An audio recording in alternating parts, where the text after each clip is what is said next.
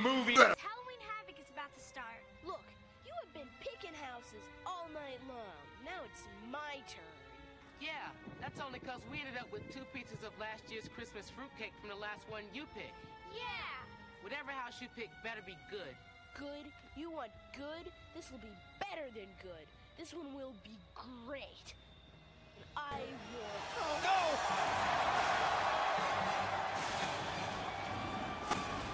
no! My movie. Killer Kids, featuring the films It's Alive, Hunting and killing babies doesn't seem to be my specialty. Children of the Corn, Outlander!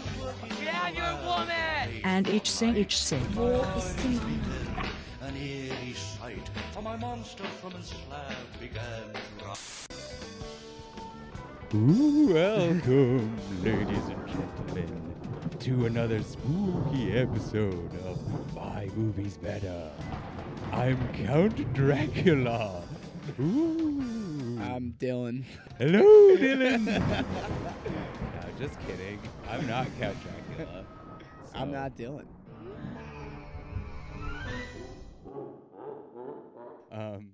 Welcome to episode 36 of My Movie's Better. This week, I don't know why I let in with Dracula, because this week we watched movies about killer kids. Yeah. No vampires So at all. Should have done something about, what was that movie with the killer kids? Each Day, or perhaps Children of the Corn? Just started speaking in German at the maybe, beginning. Or maybe It's Alive. Those are the 3 movies we watched this week in reverse order. And they're all about kids who kill. Mm-hmm. So spoiler alert, this episode features children killing adults and other kids in some form or another. Yep. So if you don't like that, well, too bad. We're going to talk all about it. Yep, that's the plan. Murderers. So, but before we do that, as always, we have to talk about weird movies. And our weird movie of the week this week is a little film called The Scorpion King 4, Quest for Power. It is a 2015 direct-to-video sword and sorcery film released on Netflix on January 6, 2015, and later on home media. And it is the 4th installment in a movie series I did not know about. I knew there were 2 of them, but I never knew that there were 4 of them. Yeah. Yes, The Scorpion King. And this one particularly stuck out to me because it features Victor Webster in the title role, who I have no idea who he is. But he is an actor of some sort. But it also starred Lou Ferrigno, who played the Incredible Hulk in the 70s TV show. Rutger Hauer, rest in peace, one of my favorite actors of all time. Horace Gracie, I think that's how you say his name, who is a legendary MMA fighter, and I'm pretty sure I know he's from the Gracie family. I think he's the first ever UFC heavyweight champion, if I remember correctly. If not, he's the most influential champion ever. He's multiple-time champion, real tough fighter from like a Brazilian jiu-jitsu legendary family, the Gracie family. So I just thought that was interesting. It also starred Roy Nelson, who is like, I think a football player or something. So this is just like a whole bunch of schlock coming at you. But like in that you have like random B and some A actors in Rutger Hauer. And I don't know. It just stuck out to me. It was also another interesting thing about it is that David Hayter, known better as the voice of Solid Snake in the Metal Gear Solid video games, was one of the screenwriters. No way. Of this movie. Yeah. Wow. Yeah. So, and then I also found out he was a screenwriter, and I did not know that. So, interestingly enough, that's a fun fact. Yeah, you can learn something if you research movies. Yeah, oddly enough. So, well, we're gonna take a quick break. And then we're going to come back, and we're going to dive right into Larry Cohen's 1974 film, It's Alive. It's Alive. Promotional consideration paid for by the following: Tony Fox, Waffles, and Tire. You see that look to it, guy? My movie. What is it? I don't know what it's called. What is it called? Kevin. Dylan. You ready? Son of a bitch. You're trying to tell me that I can dodge bullets? The wrong side of the river. I'm Michael George. Stop it. Get some help. Tony Moto, the terrorists had the president's daughter in the old bean factory off the 101. Too bad you die. This spirit is despicable.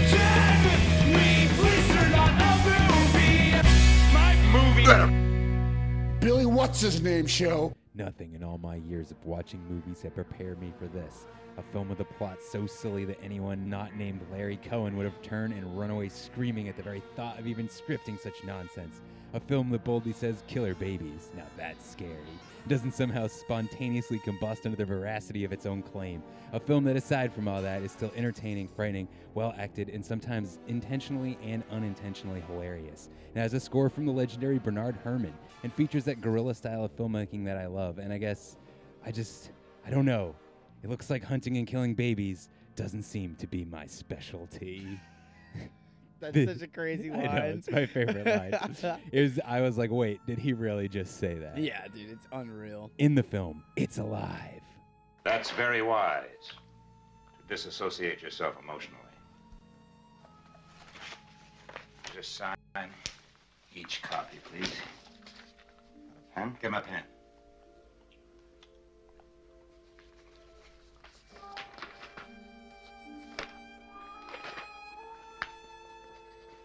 You know, it seems that out of every tragedy, out of every evil, some good can come if we only apply ourselves. Suppose that's going to be in all the medical journals, history books? Huh? Davis child, the Davis monster. Frankenstein. In my opinion, this will be remembered long after each of us is forgotten. When I was a kid, I always thought the monster was Frankenstein. You know, Karloff walking around in these big shoes grunting. I thought he was Frankenstein. And I went to high school and I read the book. And I realized that Frankenstein was the doctor who created him. Somehow the identities get all mixed up, don't they?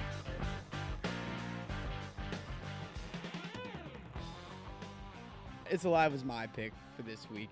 It's a 1974 American horror film. As you mentioned, it's written, produced, and directed by Larry Cohen. In the film, a couple is expecting a second child, and when the baby's born, it turns out to be a mutant that kills people when it gets scared. A horrible monster baby. Oh, yeah, a fucking monster baby. More important people mentioned in it, as you said before, too. Bernard Herrmann did the score, which is really awesome. It feels like a weird kind of Twilight Zone episode the whole time. Definitely. And he worked with Alfred Hitchcock a whole bunch. Rick Baker, legendary makeup and puppeteer who worked on Star Wars, Thriller music video, Wild Wild West, and a whole ton of other shit. Yeah, like a lot of other shit. Yeah, I mean, those three things alone, like, those are serious things. I just picked those ones out because they were fun. Yeah, like, dude, I mean, everybody knows all those. And so he did makeup and puppet effects for the baby. In the cast is starring John P. Ryan as Frank Davis. Andrew Duggan is in that. Sharon Farrell, Guy Stockwell, and James Dixon. Hell yeah. Yeah, we got some cool taglines, too. Taglines, yeah.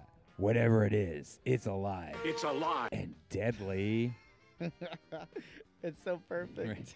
Let me tell you, there's only one thing wrong with the Davis baby. It's alive. It's alive.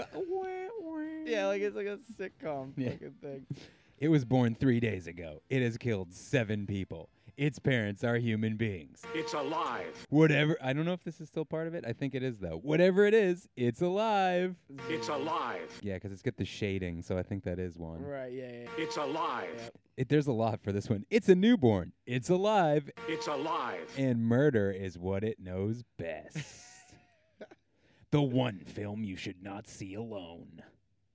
Save your screams until you see its face. Which they do pretty good at not showing you his face. Yeah, for a they pretty do long that time. really good. Or you might say bad. Yeah, it's bad. Because you literally barely get to see it. It's alive.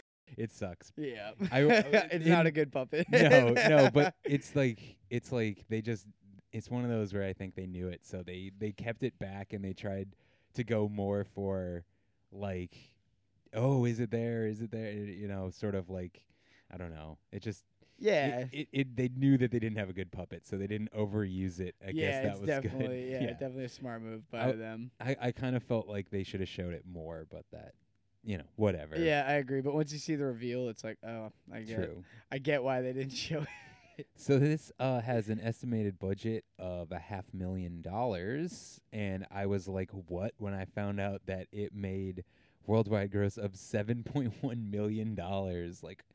And that makes sense because I think that's how Larry Cohen got this is how he got a lot of his career, was the success of this movie.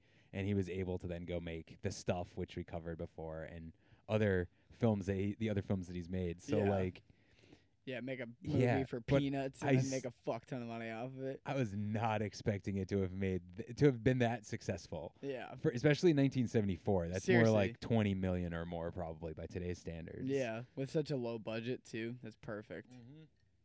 And like a nothing cast. I don't think anybody listening is going to know who any of those actors are. Maybe Guy Stockwell or John P. Davis, but they're from like a totally different era, Yeah. It's just and none of them were like super famous, so it's just interesting to me how successful it was. Yeah, it's odd. And it did have a little bit of a tough time, like this stuff, getting to the theater. Upon completing it, Cohen found the executives who backed the production had been replaced, and the new executives are like, no thanks, we don't want to fucking deal with this. Yeah. So it got a 1 theater run. That's right, a 1 theater in Chicago, single theater. That's it, 1 theater in the country, For 1 month. in the world, in the universe. Through April and May 1974, and then a limited release in October.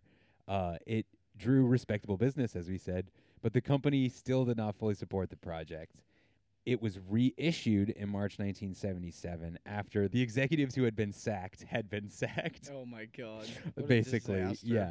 yeah. And so there was a new TV advertisement, and it was, as we said, it was re-released, and it had a TV advertisement that showed a baby carriage with the music "Rockabye Baby," and then a claw came out. And a voiceover said, "There's only one thing wrong with the Davis baby. It's alive." It's alive. Our tagline from above. And apparently that ad worked, and it drew 7.1 million, as we said. Yeah. So Which makes sense. yeah. So it was one of those where like the trailer got people into the theaters. Yeah. And it sounds like it went through a pretty similar production hell as or not. I guess not really production, but like post production. Yeah, hell definitely, as, Masters of definitely. the Universe did or something, Also, a portion of the movie was filmed at the now defunct Dogpatch USA theme park in Arkansas. I don't know if you know what Dogpatch is. It's a town in a comic strip called Little Abner, which is a very old comic strip about like a redneck guy, and that's where he lives. I did not know that. And Dogpatch USA was a theme park in the South in Arkansas that was made like a Little Abner theme park.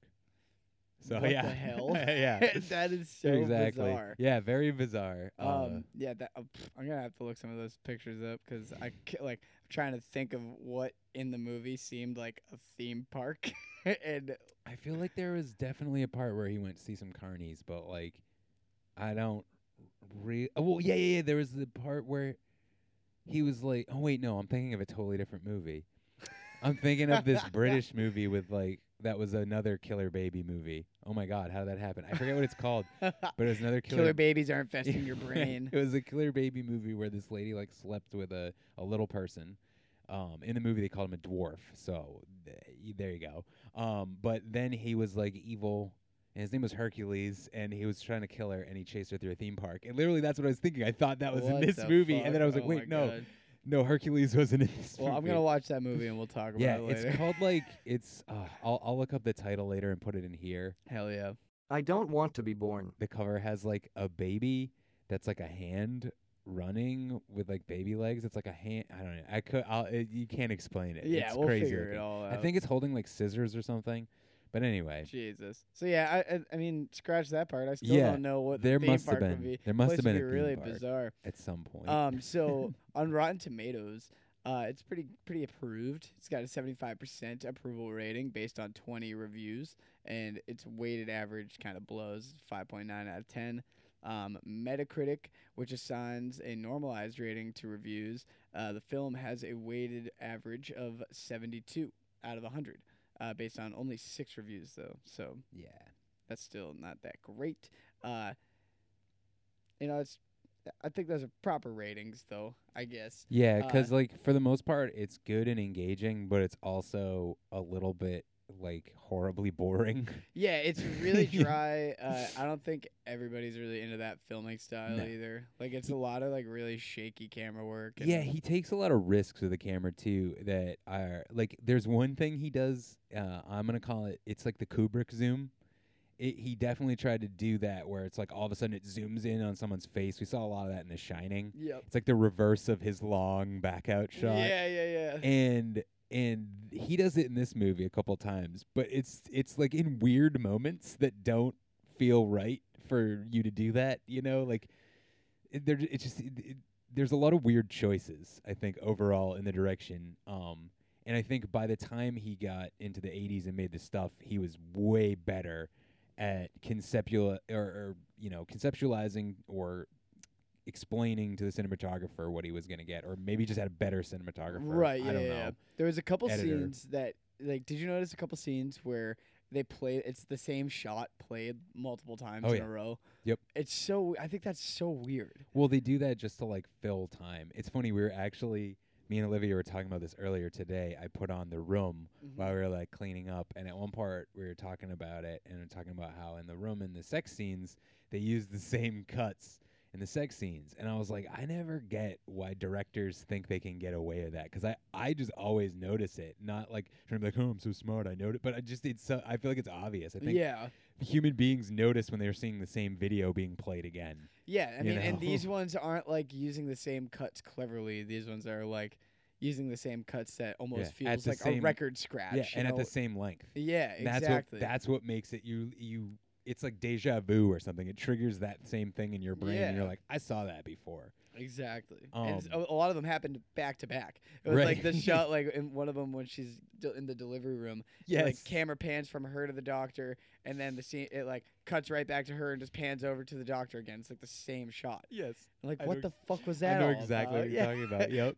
I remember the first time I saw that, I was like, wait a minute, hold on. I was like, is this? There's no way it's fucked up because I rented it on Amazon. No, it's definitely a staple of like bad and B movies, because they needed to fill more time, so they just added stuff here and there to plump out, to get like a 30 seconds or a minute, Exactly, just to stretch that out a little bit. Or to make something look like it flowed better. Yeah. But I just don't think I don't get why they think they can pull the wool over the audience's eyes with that. It really sticks out. Stylistically, it feels like a lot older of a movie than it is. Oh, yeah.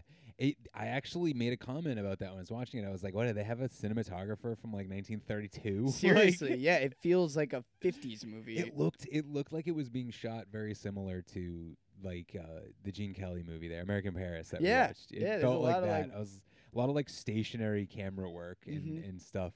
And I don't know. It was good, but it definitely was like amateur in a lot of aspects. Yeah, totally. There's certain lighting things and certain just camera angles that I felt the cinematographer maybe thought was artsy and clever, but they really weren't. We're kind of glossing over the fact that the story is completely ridiculous, as I said before. It's absolutely insane. The dialogue throughout the movie is insane. Yeah, like Lieutenant Perkins' line, like that we mentioned earlier, and we're not kidding if you haven't seen this, he literally said, hunting and killing babies doesn't seem to be my specialty. And then the other cop was like, what, do you want to get transferred?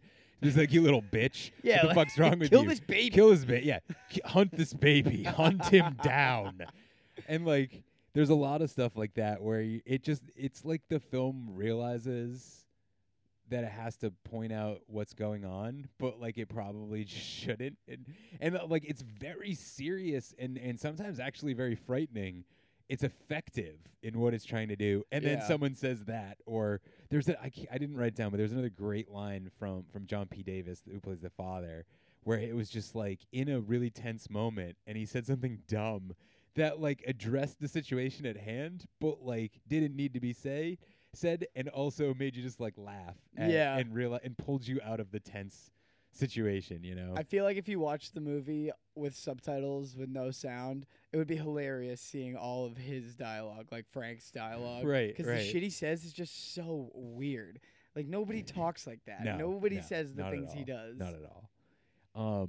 So this movie was popular enough to spin off a whole series, trilogy, 2 more movies. In 1978, Cohen followed it up with It Lives Again, which was about an epidemic of mutant monster babies sweeping America.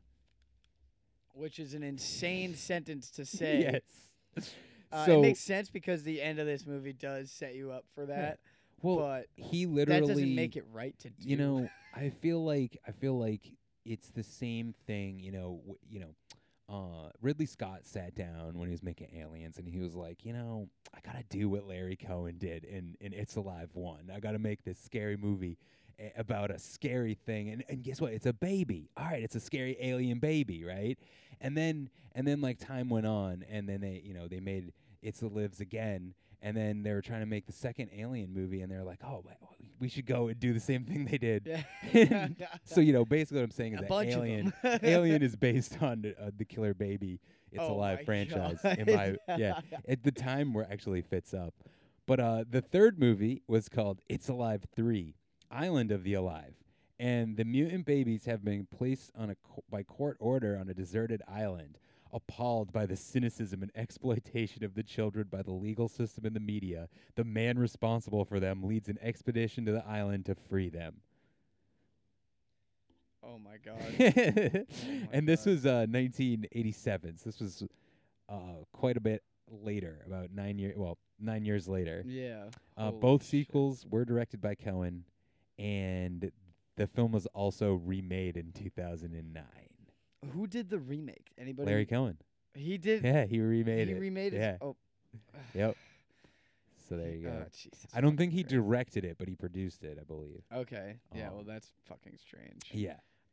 So on that day was October 18th that the movie came out. 1974, yeah. October 18th, 1974. Movies that came out that day were Airport, 1975. Years into the future, 1975. Yeah, seriously. Look away. They say it like it's this crazy futuristic time. Yeah. The Odessa File, and Texas Chainsaw Massacre. Yeah. So that was huge. How much does that suck? But I guess I did do a little research into it, and then Texas Chainsaw Massacre didn't do as well as this film.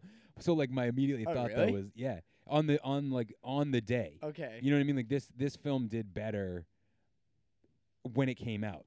Yeah, okay. Not in the long run, I'm saying, Yep. And so, but my initial thought was like, oh man, that sucks for it to come out on the same day as Texas Chainsaw Massacre. But like that film was I feel like that film was too gory for its time and too fucked up for its time to Texas be Chainsaw Massacre? Be as mainstream yet. It needed that like word of mouth and video. Yeah, to there really wasn't really a whole big interest. I'm speaking from what I think, at least. I don't think like very gory like slasher type movies were really popular in the mid 70s. No, Halloween hadn't even come out yet. Right, and that was like the pinnacle of it. Yeah, that was like that's like I think the film that every other slasher film copied after, and it's obviously not the first because films like Texas Chainsaw Massacre had come out before, and obviously there's many other examples going back of stuff that at least could fit the genre, but like I think Halloween's the thing that started the craze, so it's like how Star Wars will get remembered as starting like this sort of sci-fi space opera craze of the 80s. Yeah, and then so much shit. But there was shit way before that, like Star Trek. Yeah, I was around say, before Star that, Trek. So it's pretty crazy that those came out the same day. It's kind of like when Miller's Crossing came out like right before Goodfellas. Yeah, you're like, oh shit. Yeah, it's very interesting, especially because like this was again an October movie. So a lot of times this year, you're going to see films that are attempting to cash in on the holiday. So. Yeah, absolutely. And for music, I don't know how we didn't do the locations on. Oh, you missed the other films around that. Oh time yeah, too. duh. Okay. So around that time, The Taking of Pelham 123 came out, or 123. Yeah, honestly, never seen that movie. I wrote 1, 2, 3, but it's written out 1, 2, 3. The words. Yeah.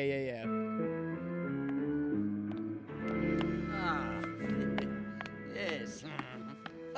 Oh, greetings. It is I, the Count. That's one.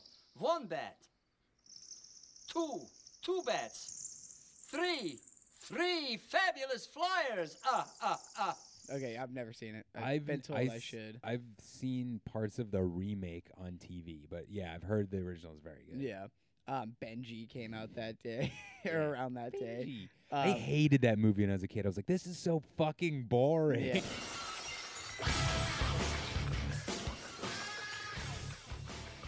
Crazy for a kid to watch. Yeah, I was a shitty kid. I watched it at my grandma's house. I was like, this sucks. I hate this shit. I want to watch Disney Channel under the umbrella tree. Or oh whatever. my god, dude! Murder on the Orient Express came out around then, which is a great movie, and The Godfather Part 2, which is also a fucking epic movie. The best Godfather. Yeah, exactly. In music, I'll do the music this time. I never do music. I Honestly Love You by Olivia Newton-John, which, oh wait, yeah, we got to, yeah. It's definitely going to be a ballad. It's got to be a ballad. Let's see, come on. The Newts. Oh man, she's looking all ballady in this thumbnail shit, is that clip. OMJ. Oh man, we got an ad. God. Don't listen to the ad, everybody. Don't buy a Toyota. Doesn't pay us. Yeah. Don't buy a Toyota. Toyotas. Buy a Honda. Just to spite them. Yeah, seriously. I'm probably gonna just cut most of this out anyway. Whatever. Fuck Toyota. Okay. What the fuck? What in the world is this? I bet a backbeat's gonna come in any second. She's like looking I don't think so. pensively through a window. Is she breaking into this house? What the heck is in happening? In the video? Oh, there's the backbeat. Oh.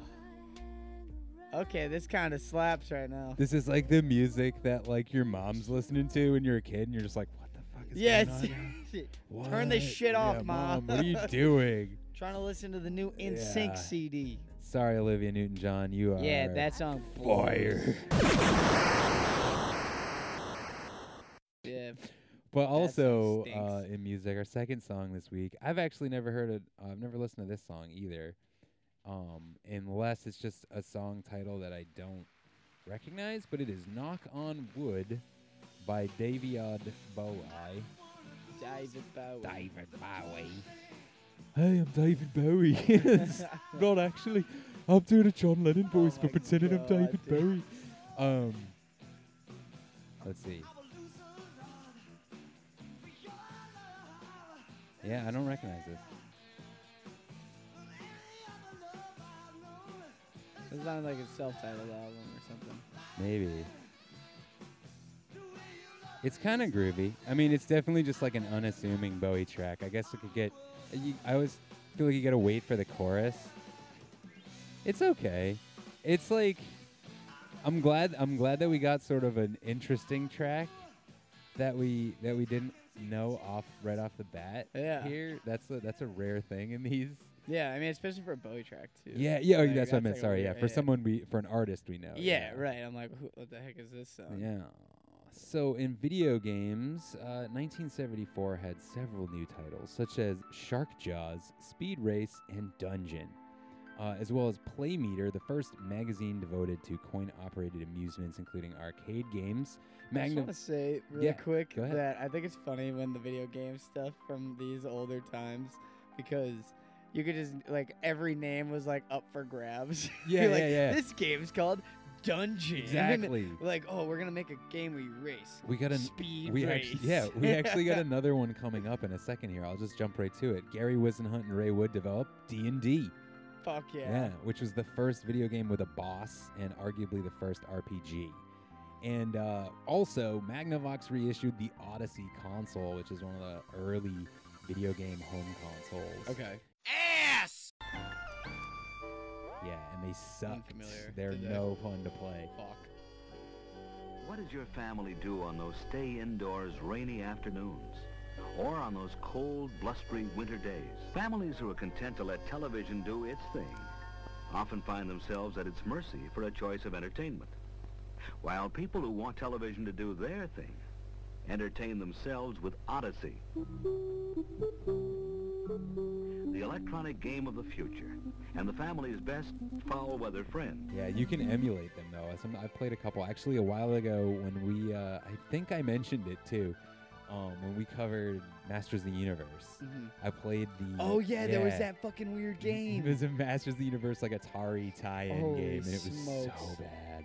It was terrible. Holy Jesus. So, thoughts on the film. So this was your pick. Yeah, I picked this one. Why'd you pick this film? Because it's, I don't know, it's weird, man. Because it has a killer kid. Yeah, One, so 100% of the reason why I picked it is because it has a killer kid. I think it's definitely off the beaten path for a movie of this style, especially of like a horror movie. Like it doesn't have too much horror, but the scary bits are scary. Right. And like there are things that kind of work against it, like we were saying, a lot of the over the top filming, all the gore looks like very fake. Right, And I know like in the 70s a lot of gore didn't look great it's anyways. Strawberry jam looking. Yeah, gore. very, very fake looking blood. Weird cuts. But the acting is surprisingly good. It's definitely a unique story. Yeah, for the time. Yeah, you definitely. know, and I think that it plays on like a lot of fears of parenthood and stuff like that. But we'll get into that in a sec because we'll say at this point now it'd be basically spoiler territory. So if you haven't seen the film, go watch the film. One of my biggest problems is that like it's unclear a lot of times what's actually going on, other than not that you don't know what's happening, but you feel like you're not being explained anything, and scenes are just kind of jumping one to another. There are,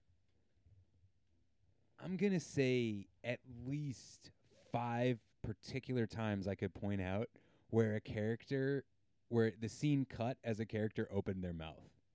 You know what I mean? Like, yeah. Like they had to, so they must have had a longer film. I know the stuff was plagued with, the studio was like, no, cut this, and they kept wanting him to cut stuff back. So he got a totally different film than the one he envisioned. Yeah, I and wonder how long the original cut is. Well, because like one of the ones that really stood out to me, there's a point where there 2 of them. There's one where they go into the hospital, I think for like the very first time. And there's like an old lady nurse at the desk, and they walk up and they're like, "Hello," and she's like, and opens her mouth, and then it cuts. And you're like, really? Well, it was so dumb. Like, well, she's probably just gonna say, "Oh, like come this way." Like, yeah, right. Just like a greeting. Yeah, it like fucks the scene transition, and the fact that you see it, you're like, "What? Wait, she was gonna say something." Right. Even worse was later. It was the detective and the like guy who's working for the science government corporation company. Yeah, the guy with the horrible beard. Yeah, not him, but it's the guy who's like working for that guy. Oh yeah. The one that he like tells that he has to like get the fucking baby or whatever. So that dude's like talking to the cop, and the cop says something to him, and then he turns and opens his mouth and it cuts, and you're like, dude, yeah. So that's like probably pretty pivotal. It could be, but like pretty important. It was probably nothing. You know? Honestly, it was probably nothing. Yeah, I mean, based on the entire movie, it's definitely nothing. But it's just it's weird, and it stood out to me, just like, oh, okay. So there was obviously more there. But while that there's another example here. I'm gonna describe to you what I saw in the movie, and then I'm gonna read to you what it says on Wikipedia. So I'm watching the movie, right? And so the dad is in the hallway in the hospital, and he's like looking at the babies in the baby viewing room, whatever. Yeah, that was weird. that stereotypical that tropey thing that they always put in movies and TV. And all of a sudden, like there's like commotion, and then these like I think some guys run out of like the back area where his wife is, and they have blood on them. There's in their scrubs. And they're like freaking out, and he tries to go in towards the room. They like hold him back, but he gets away. He gets into the room, and there's just bodies everywhere, people dead. And in the Wikipedia article, it says their second child, a baby boy, is born monstrously deformed with fangs and claws. Immediately after the birth, one of the doctors attempts to suffocate the child. The child kills the doctors and nurses and flees through a skylight. But none of that happens on screen. It is relayed to you in dialogue later in the film. Yeah, what the fuck? Somebody says, "Oh yeah, the doctor tried to kill it, but then it killed him," or something like that. It doesn't happen on screen. Yeah, that's so weird. So All like these, you just loose kind of ends. and there's just a whole bunch of and then it like cuts away so much without giving you time to like chill out and relax. And things go 0 to 100 throughout that whole movie too. right, you don't have time to process stuff before it's moved on to the next scene. Like it definitely felt like they like accordioned it up together and we're like, all right, cut a bunch of shit out, make it shorter, make it I think it's like an hour 10 or whatever, like an hour 30. So Yeah, I like think cut it it's an hour down 30 to or something. something and we'll deal with it from there. Right. But so because it's basically about a PR guy who has a monstrously deformed child and it ruins his life.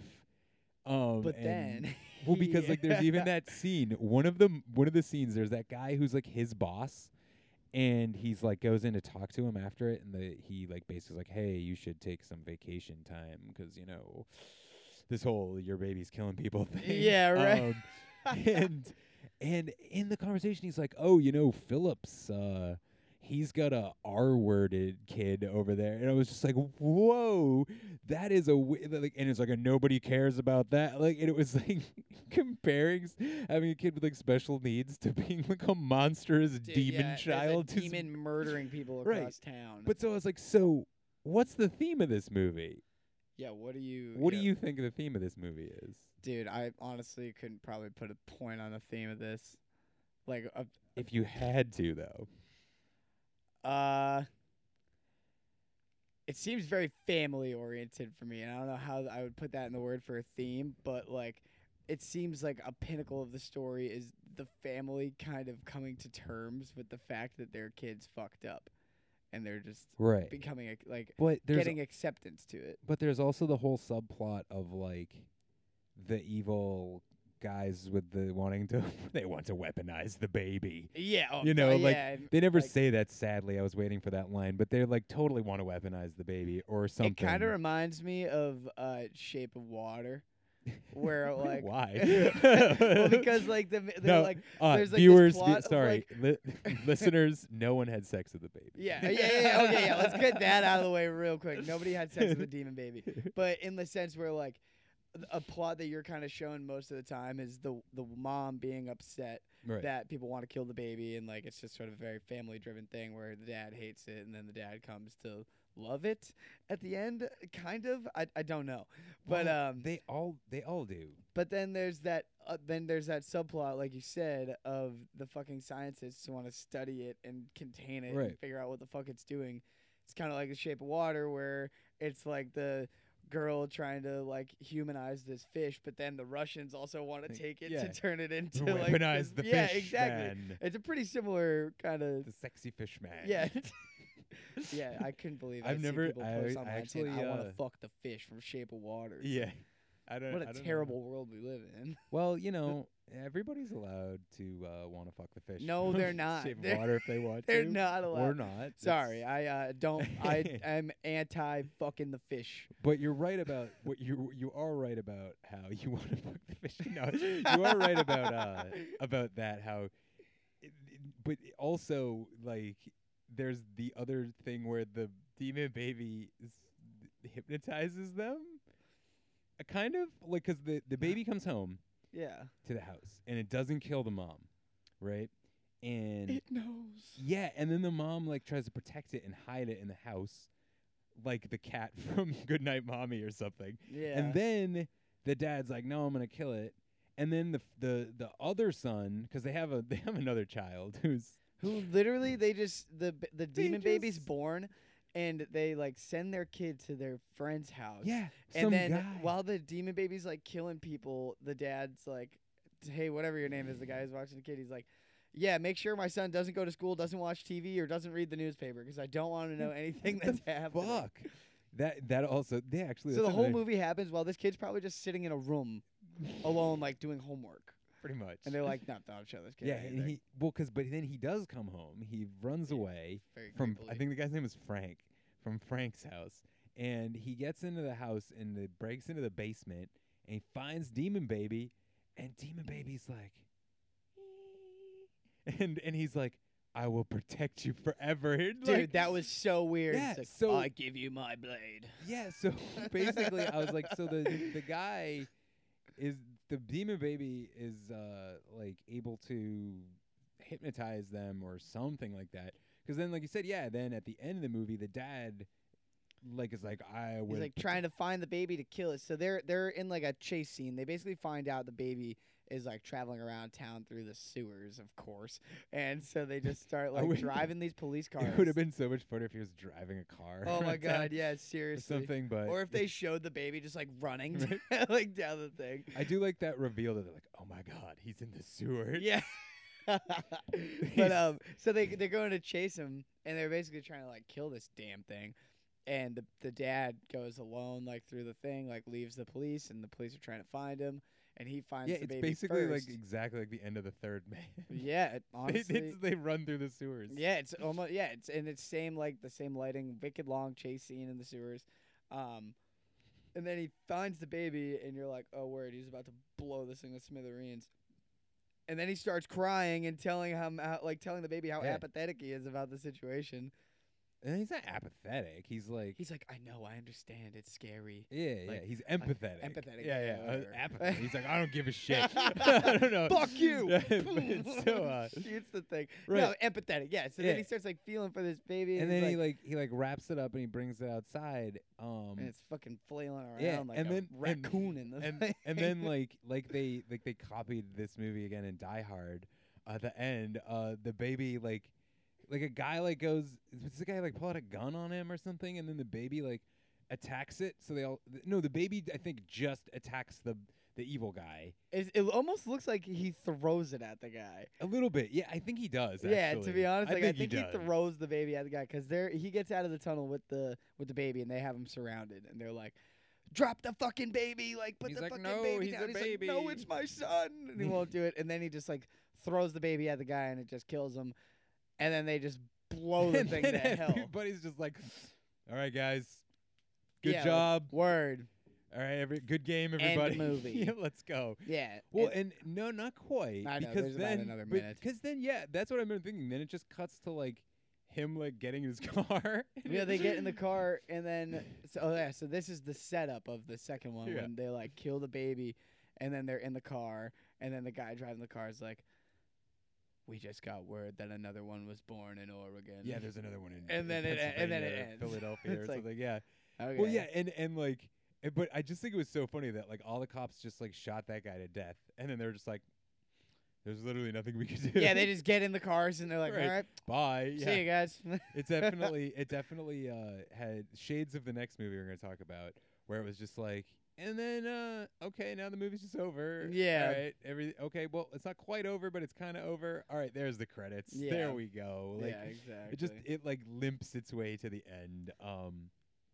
I personally think that aside from those themes we talked about, I think it also, this one goes after the drug industry too. So like the stuff was about food companies and how they market food and shit like that. This kind of did the same thing for drug companies. It just didn't go far enough because I think a lot of that got cut away. They just hammered it. Yeah, for whatever might have got cut, might have been more of it. But like they that, just hammer it wicked hard in that one scene with the doctor talking. Yes, like you should take this pill. You got to take your pills. Yeah, he's like we can get lawsuits because we don't test any of these drugs and we send them out to the people and everybody's getting sick and the drug companies control everything. It was like and the exposition and then it cuts to the guy like at his house and the it's end. like whoa. Well, yeah, because there was another one with with that secondary evil guy. Because that's the other thing. So secondary evil guy is the one we were talking about who gets killed by that baby. Yeah. Beard evil guy who runs down how evil they are like it's a Neil Breen movie. Yeah. It just disappears from the movie. Yeah, he does that, like, he just drops the bomb of dialogue, right. and then it's just but like, then I'm out. I guess just, like, in another part of the world when the movie ended, he was just like, oh, well. Right. Like, it just went on with this evil corporation or whatever. Right. But, so, I found some evidence, too. There were novelizations of the first film and its sequels. Oh, God. Okay. So they expound on the dangers of various prescription drugs administered to expectant mothers during the 1950s and 60s. Thalidomide was one of them. The use of fertility drugs, the indirect use of pesticides on people. In the story, the mother of the first mutant child had a history of taking combined oral contraceptive pills prior to planning her second pregnancy, whereupon she instead began taking an inadequately tested fertility drug to facilitate the conception of her second child. Right. So I forgot about that part at the beginning too. Like when you just mentioned the pesticides, the guy who's like the exterminator. Yep. And they talk about how he like them making extermination gases to kill cockroaches just made stronger cockroaches, and everybody's breathing in all the chemicals, and people are eating the chemicals. For the rest of the movie, you're like, what did that have to do with anything? Yeah, it was like a super hard bomb of dialogue, and Frank is just like, "You guys are so boring," and then just walks out of the room. Yep. It was just like, okay. So, what would you say are your final thoughts and score? So I give it like a 3.5. I think it's I don't know if it's necessarily like an essential movie to see, but if you're into that guerrilla filming style, it does have a lot of cool sort of low budgety, high turnout things in it.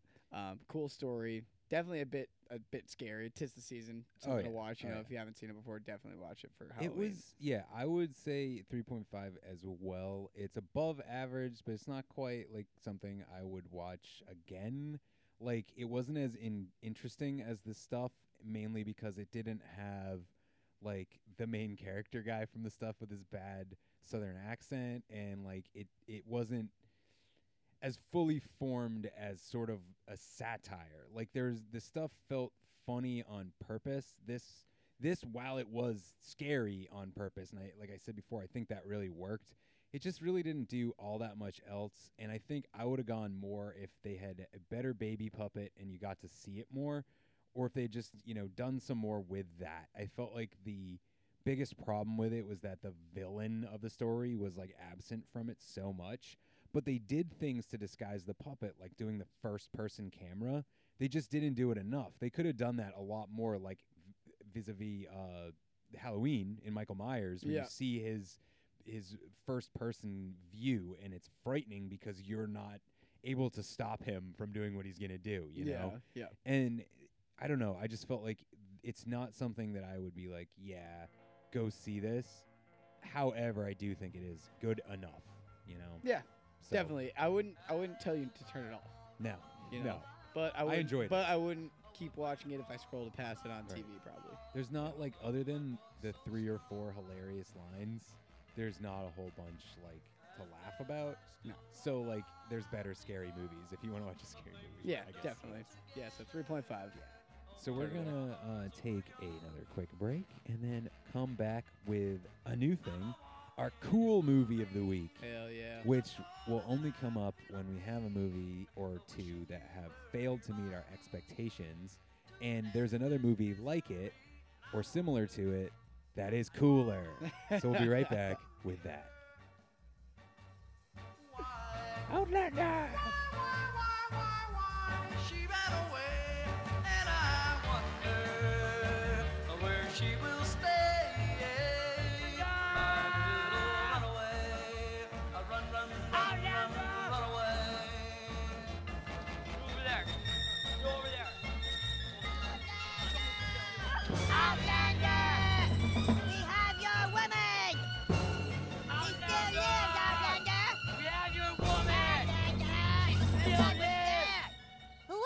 Talking about?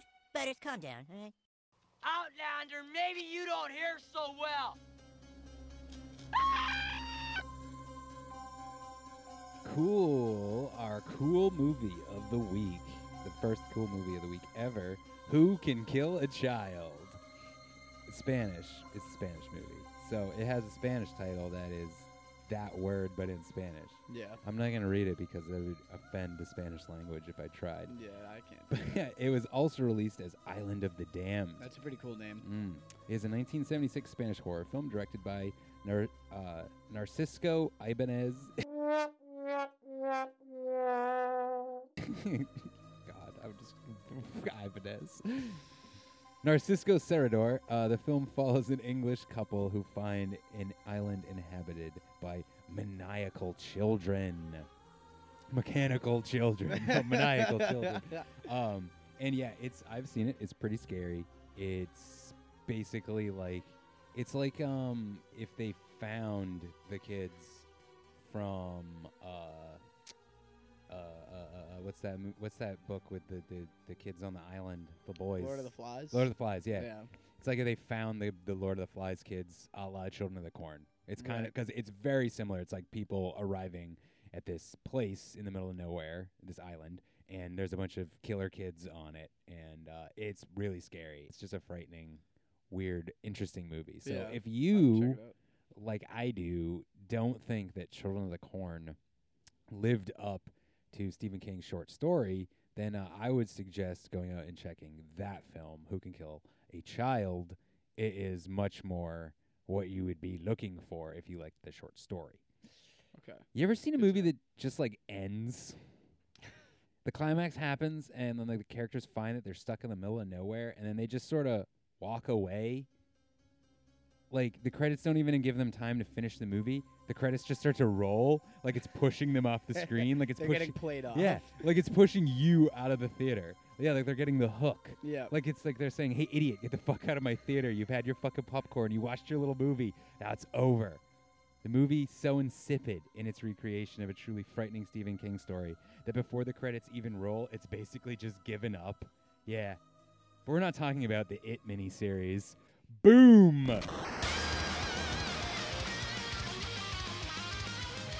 No, this week. Really fuck that. No, I like Tim Curry, but that miniseries is not enjoyable to watch. I will. No, this week we're talking about the far worse than the It miniseries, Children of the Corn. This movie's... Yes. Fuck this movie. Fuck this movie. Sorry. Yeah, sorry. Right off the bat, I'm not a fan of this movie. Throw that out there. So we're throwing that out there. All right? Everyone is allowed to like the things that they like. We're not saying you're a horrible person if you like this movie. A lot of people who like this movie, I think, probably have a nostalgic connection to it because they watched it when they were younger. That's cool. That's fine. This is just a warning that we're going to talk a lot of shit about the movie. So if you really like it, you might want to just skip the rest of this movie because we might say stuff that, or, you know, just like take it in stride, you know, because I did not enjoy this movie. I never have liked this movie. I was kind of glad, though, that the group picked it because normally we get to, like, you know, talk about how much we like stuff. We don't have as much time to talk about stuff that we don't. Yeah, it's been a while since we've talked about some real crapshoot movies. So there's your disclaimer. Children of the Corn, advertised as Stephen King's Children of the Corn, is a 1984 supernatural horror film based on Stephen King's 1977 short story of the same name. Directed by Fritz Kirsch, the film's cast consists of Peter Horton, Linda Hamilton, John Franklin, Courtney Gaines, Robbie Krieger, and Anne Marie McAvoy. It is set in the Well, that's a crazy word, really. Fictitious rural town of Gatlin, Nebraska. The film tells the story of a malevolent entity referred to as He Who Walks Behind the Rose, which entices the children of the town to ritually murder all the adults in the town and a couple driving across country to ensure a successful corn harvest. Which actually, that sounds like it's taken from the description of the short story, because that's the short story. Did you hear what I said right there, guys? They murdered those two adults, because in the short story, they die. Spoiler alert, they do not die in the movie. What kind of disgusting, despicable... So, Linda Hamilton's in this movie? The fuck, Linda? What happened, man? Oh, my God. I really was thinking that before we get a little too far. I was really thinking that watching this. It's like, what happened to Linda Hamilton? Like, what? Did she, like, piss somebody off? Because, like, she went from Terminator to, like, stuff like this, and then, like, Terminator 2 almost felt like it was, like, a revival of her and Schwarzenegger's careers in a way, at the time at least, and people will think I'm crazy saying that, but it really was, because they really hadn't done anything, especially Schwarzenegger, in a while. But it's just like, what happened to Linda Hamilton to have her be in these movies? I know. I wonder if they thought that this movie was going to be really dope. I think they did. Yes. Probably. I mean, I guess that's probably the goal of anybody making Well, a movie like that. But like, there's things I like about it, definitely. yeah. You know, they're just outweighed by the things I don't. Yeah. So, I don't know. They couldn't have cast a more fucking obnoxious kid. Courtney Gaines. Dude. Well, yeah, Courtney Gaines and fucking John Franklin is Isaac. Yeah. Oh my God, he's so annoying. Yeah. Well, John Franklin has like some sort of disease or something. And he's like an adult. Yeah. Is he? Yeah, he wasn't a kid. Shut up. He's got like the Andy Milonakis thing. Maybe. Shut up. I don't know. I think that might be it. Let's figure it out. All right. I would say I feel bad about making fun of him, but I don't give a fuck. Yeah, he definitely wasn't a child. Well, he was an adult because he is John Franklin. 60. So he has a growth hormone deficiency. He is barely 5 feet tall. So. Well, but fuck actually, him. He's annoying. I was gonna say Isaac's one of my favorites, and I actually like Isaac. Really? Well, I mean, he's perfectly cast for that. Yeah, exactly. Role, but like, God, he's annoying. Like, the opening of the movie is awesome. That first scene in when the they diner. kill everybody. Yeah, that's that awesome. scene is sick. That scene is sick. It sets the pace or the tempo for a totally different type of movie than what you get. Yeah. You know, like. And I know it is violent still, but it's just not. It's not nearly as violent as the short story. But we'll get to that. Yeah, like dude. Yeah, like Malachi, like locking the door in the play. Like that's a sick fucking start to a scene. Oh yeah. And then it's just like all the kids murdering the adults. Yeah, and then you hear like the mom getting murdered over the phone and stuff. Like I think that scene, that is the best scene of the whole movie. Definitely. By a country mile. Oh yeah. Yeah. No pun intended. I mean, like, I'd say the finale isn't too bad for, even though it changed the ending, like, in its own, if you take that out of it, it's fine for a finale. Like, I kind of like the scene where, like, Malachi turns on Isaac and shit. Like, there's stuff that's good about it. But, yeah, the only scene that really feels awesome is the opening of the movie, and then it just kind of gets boring for a while after that. Dude, so fucking boring. So why don't you hit me with them taglines? Yeah, bro? dude. We got some great taglines on this one. An adult nightmare. Yeah, I like that. Yeah. And a child shall lead them. And then in their world, adults are not allowed. Live. Oh God! That means they kill the parents. Yes. All the adults. That's what I read in the paper. So it was estimated budget was a little less than $1 million, $800,000. Its opening weekend in the United States, it made over $2 million. And that was like March 11th, 1984. And its gross in the United States was $14.5 million. So it's pretty good. If I already haven't made it clear, I don't like this movie. It gets worse because there's like 10. Yeah, it spawned a massive series. Children of the Corn. It came out in 1984. Children of the Corn 2, The Final Sacrifice, followed by Children of the Corn 3, Urban Harvest, which is a stupid fucking name. It's also, I'm like, it sounds like a Tony Hawk game. Yeah, it sounds like Leprechaun 3 in the hood. Yeah. Like, it honestly Urban does. Harvest. I'm wondering if that's what it is. When did it come out? 1995. Yeah, I'm wondering. Children of the Corn 4, The Gathering. 5, Fields of Terror. Children of the Corn 666. Fuck that. Isaac's Return. He's back. And then Children of the Corn Revelation, which seems to be like the 7th and then final one of that. And then there's like a reboot of the first one in 2009 that spawned its own set of sequels. Yes. Children of the Corn Genesis and Children of the Corn Runaway. Yes. Which is a total of 1, 2, 3, 4, 5, 6, 7, 8, 9. You were right. 10. 10. What the fuck? Yep. And in Children of the Corn 666, Isaac's Return, don't you worry, your pretty little heads out there in movie land. John Franklin makes his return. Oh, triumphantly, yes, does he? Isaac does actually return. Wow, So in the 666, that's proper. Yes, I was concerned about that. personally. On Rotten Tomatoes, the film holds an approval rating of, I told you guys, 36%. Based on 25 reviews with a rated average of 4 out of 10. The site's critical consensus reads, Children of the Corn's strong premise and beginning gets shucked away. Boom! For a kiddie thriller that runs in circles. Damn, that reviewer was like, I just leveled them with that shucked line. They are Bodied. destroyed, yeah. Roger Ebert from Chicago Sun gave the film 1 out of 4 stars and said, by the ending of Children of the Corn, the only thing moving behind the rows is the audience fleeing to the exits. And me, Kevin, I said, it sucked. Very eloquent review. Boom. I love it.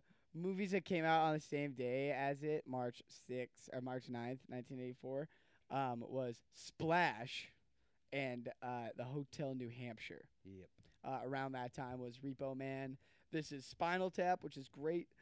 Romancing the Stone, which is great. And Footloose, which is fucking awesome. Yeah, I actually do like the Romancing the Stone and the other one, I forget it's called. It's like the Jewel of the Nile or something maybe. Yeah. They were pretty good movies. Yeah, Michael good Douglas, he's not too bad. I just watched that movie you got for me, Black Rain, the other day. I haven't watched it. I'm fun. pumped. It's fun. Fuck yeah. It's interesting. Repo Man is another one of my personal favorites. I don't think I've ever seen it. It's good. So maybe one day we'll throw that on we'll there. keep that in mind. In music, Don't where play this song. I'm going to play this you song. Are you kidding me? Oh my God! So the year was 1984, and if you weren't listening to Van Halen, then you were a pencil neck geek, I guess. This was the year of Van Halen's triumphant return to the airwaves with one of their worst, cheesiest, silliest, dumbest songs, Jump. I fucking hate this song. This is one of the. I don't have many songs that are an immediate change the radio station, but if I'm in the car and I just hear that beep, beep, beep, beep, beep, beep, I'm like, oh no, like. Man, you just gotta roll with the punches. Dude, no, I Get to can't what's do real. it. That song is really bad. I almost walked around Beverly with a fucking like petition or like a sign. I just wanted to do a general consensus of how many people actually like that song. Whoa, Dylan! Hey, man, you got my back against the record machine. Yeah, no. Yeah. No, it's one of those things I feel like I know every word to it because I've been forced to listen to it somewhere so many times. Yeah, it's an unavoidable song.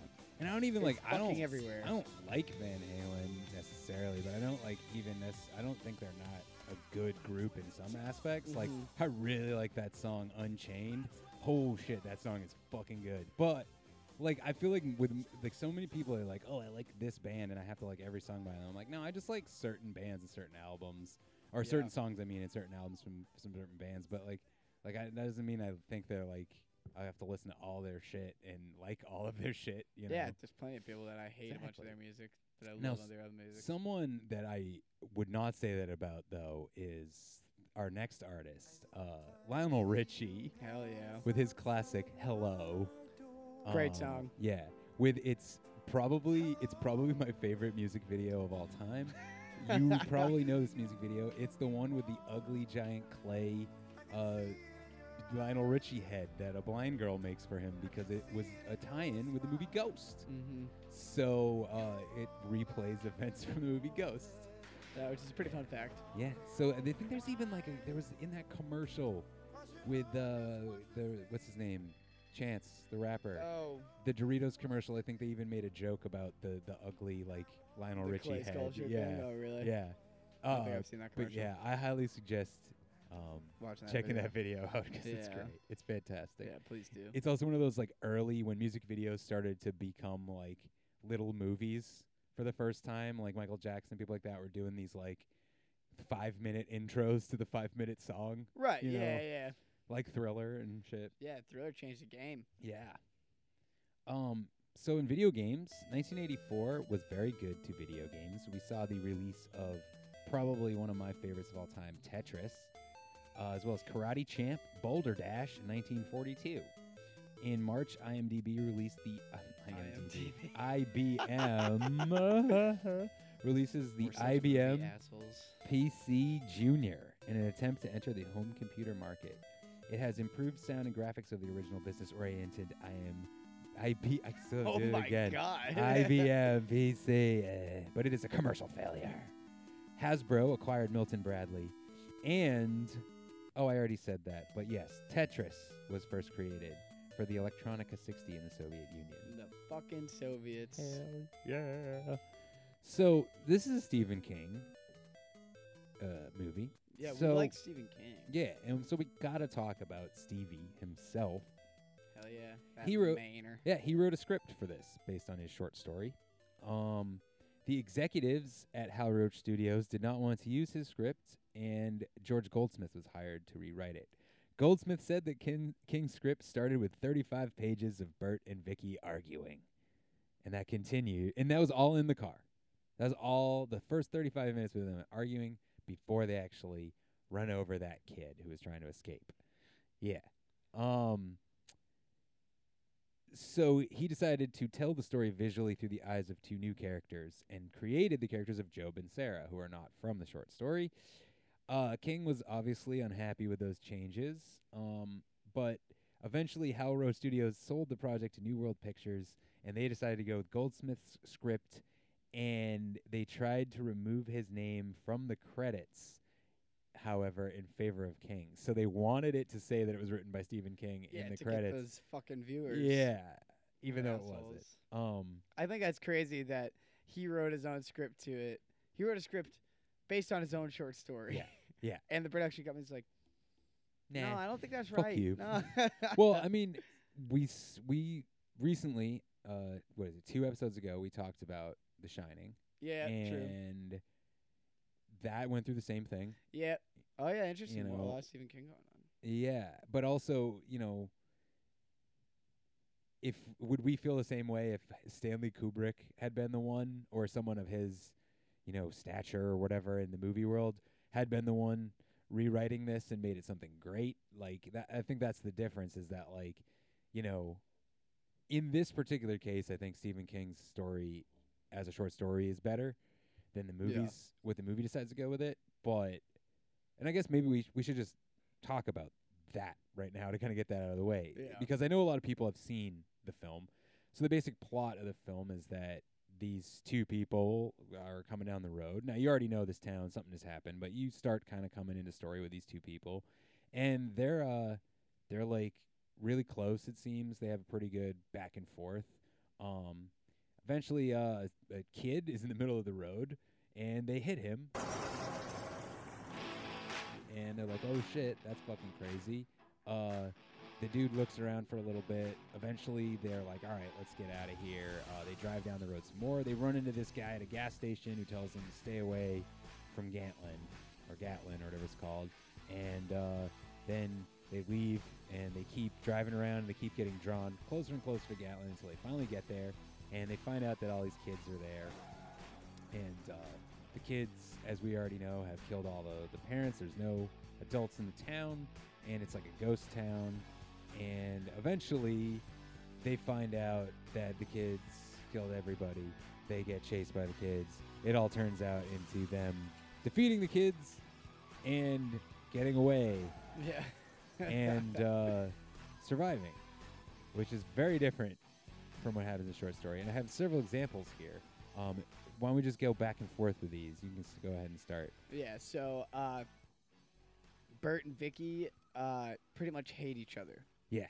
Like they bicker, they argue the whole time throughout the short story. Yeah, and in the movie, that is literally the opposite. They are like lovey-dovey. It almost becomes it's very similar to the Jack Torrance, Wendy Torrance relationship in the short story, where it's like he's being drawn, and in the movie they did that a little bit. Like when they first got there, she's like, we should just leave, and he's like, no, let's look around. Like, yeah, true. But in the book, in the short story, it goes further with that, where he's like almost being like enticed by this, and he keeps being like, well, fuck you, basically, and like they keep splitting off from each other. They're not really like together throughout the story. Gotcha.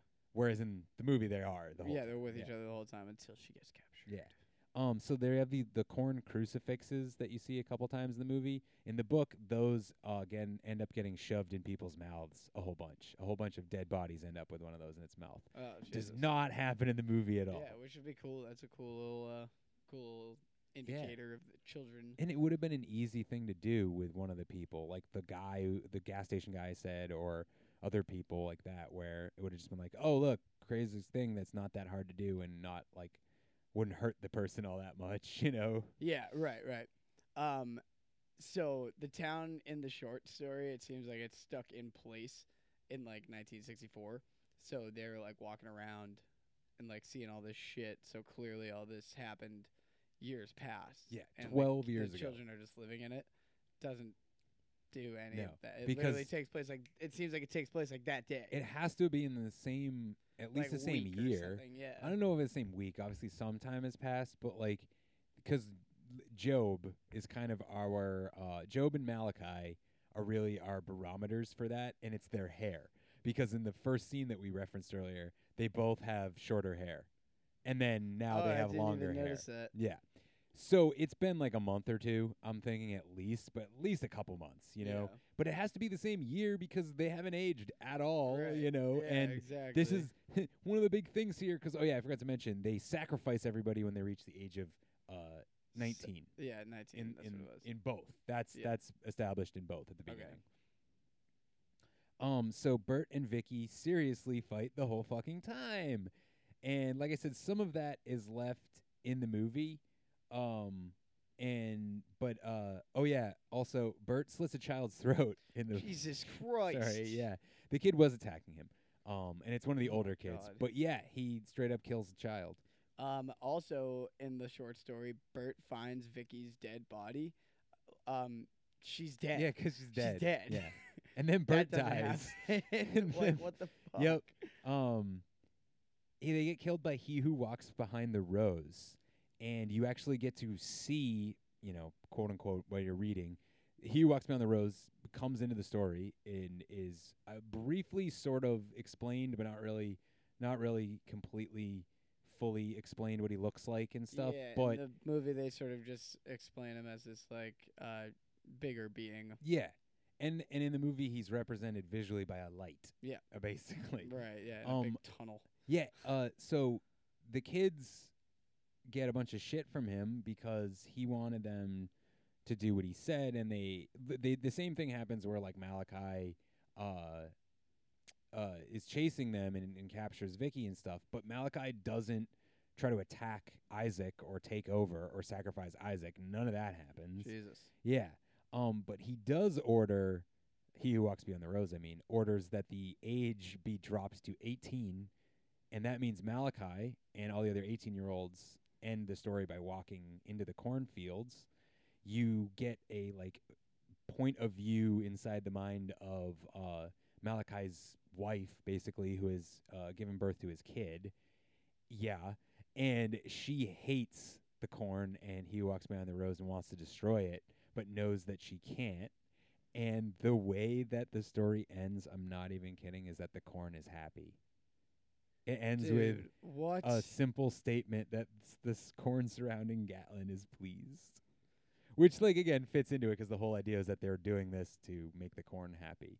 But my main point is that is completely different from the movie and way more frightening and way more like current today horror movies that are coming out where like the protagonist fucking dies at the end and then it's just like that's the end. Yeah. Like that's awesome. Yeah, I wish totally. this movie could have been so good with literally the same exact cast, but they just followed that story. Yeah, if all that shit was in this movie, maybe I wouldn't despise this movie. Yeah, because that's not what happens in this movie. This movie is like the kid-friendly version of that then gets the player-style Hollywood ending at the end. Yep.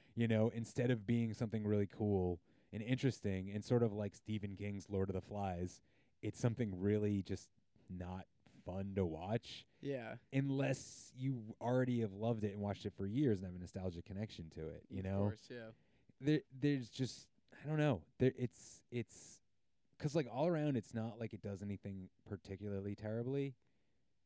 No, I mean, the acting isn't bad. Like the theme is like the story's easy to follow. Right. I don't know what the fucking theme is.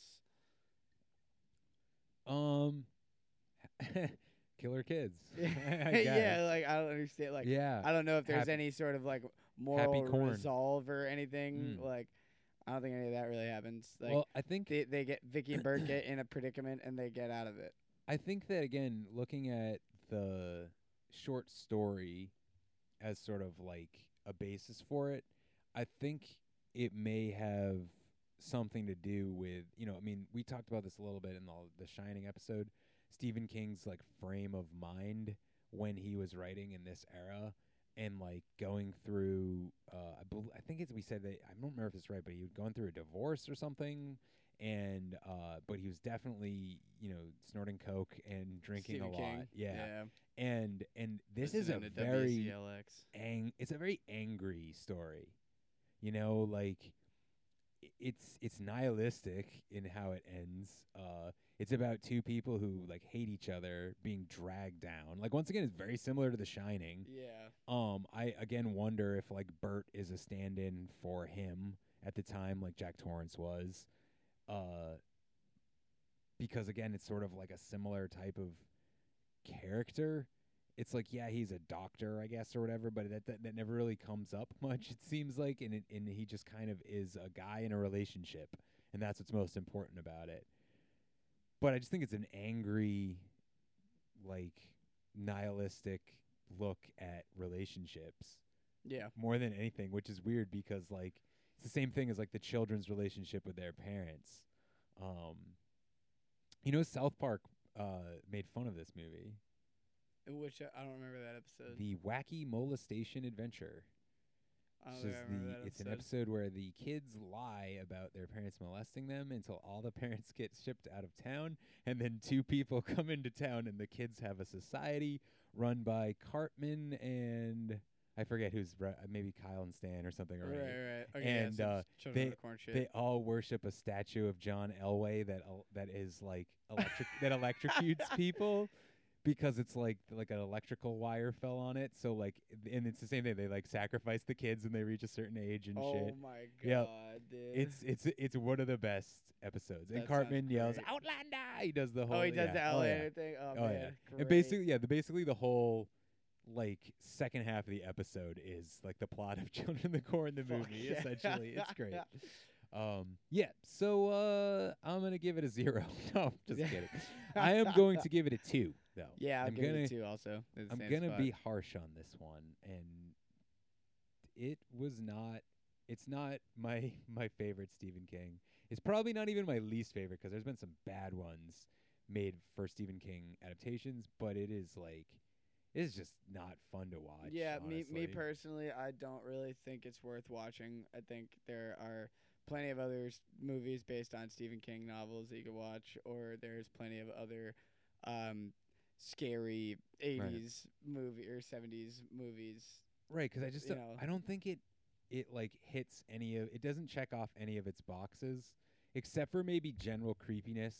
Like, it's creepy. Yeah, it's eerie as shit. Yeah, it's eerie, but and it's just not like the concept scary. of kids being like creating their own cult, sacrificing people is definitely a weird concept, and it's a thrilling thing. But one of the problems the movie runs into that the story didn't, because it kills the people, is that the kids don't kill enough people.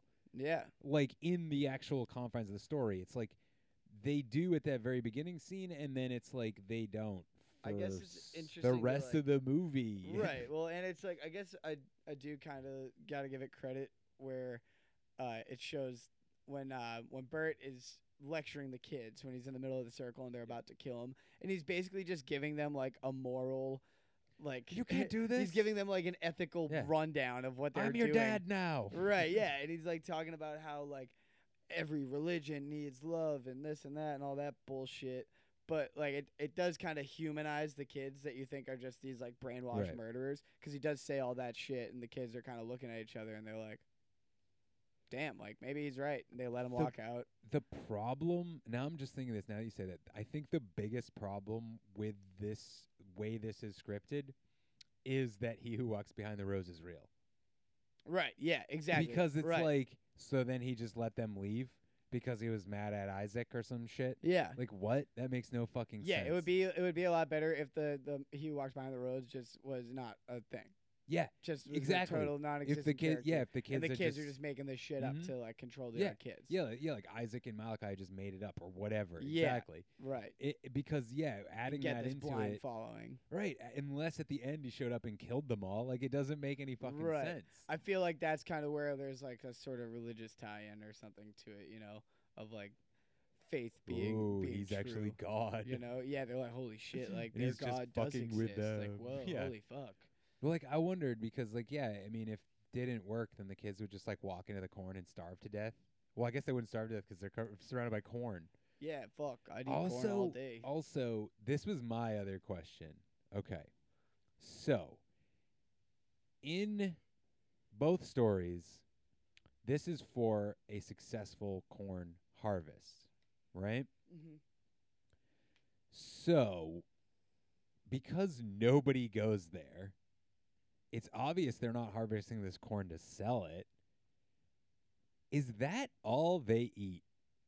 Just corn. Just fried corn. Just with, corn some all the time. oven-baked Yeah, corn. popcorn, Side of corn. corn on the cob, Candied corn. corn niblets, frozen corn. They just freeze it because it tastes like frozen corn, like just my because. God, yeah, I mean, just like to seriously, have a nice I was cold like snack. they would die. You can't live Yeah, on and just you would corn. Just shit straight corn all the time. That'd be brutal. Oh, those poor children. Maybe that's what the one thing the movie got right then. That like 12 years of eating just corn, they'd all just be dead. They're just driving to Gatlin and it'd be a ghost town. Right. Yeah. At least the movie's like, if you ate all that corn, you'd only live a few months anyway. So I wish there was corn in It's Alive. Because then I think there would have been corn in all three of the movies. Oh, you're right, because there is corn.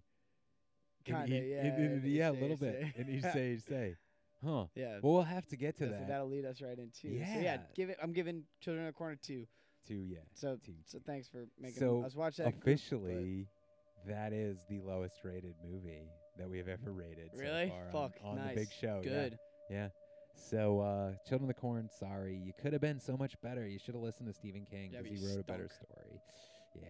Well, we're going to take a quick break, and then we're going to come back for Goodnight Mommy, a.k.a. Ish Say, Ish Say. Maman? Maman? Maman?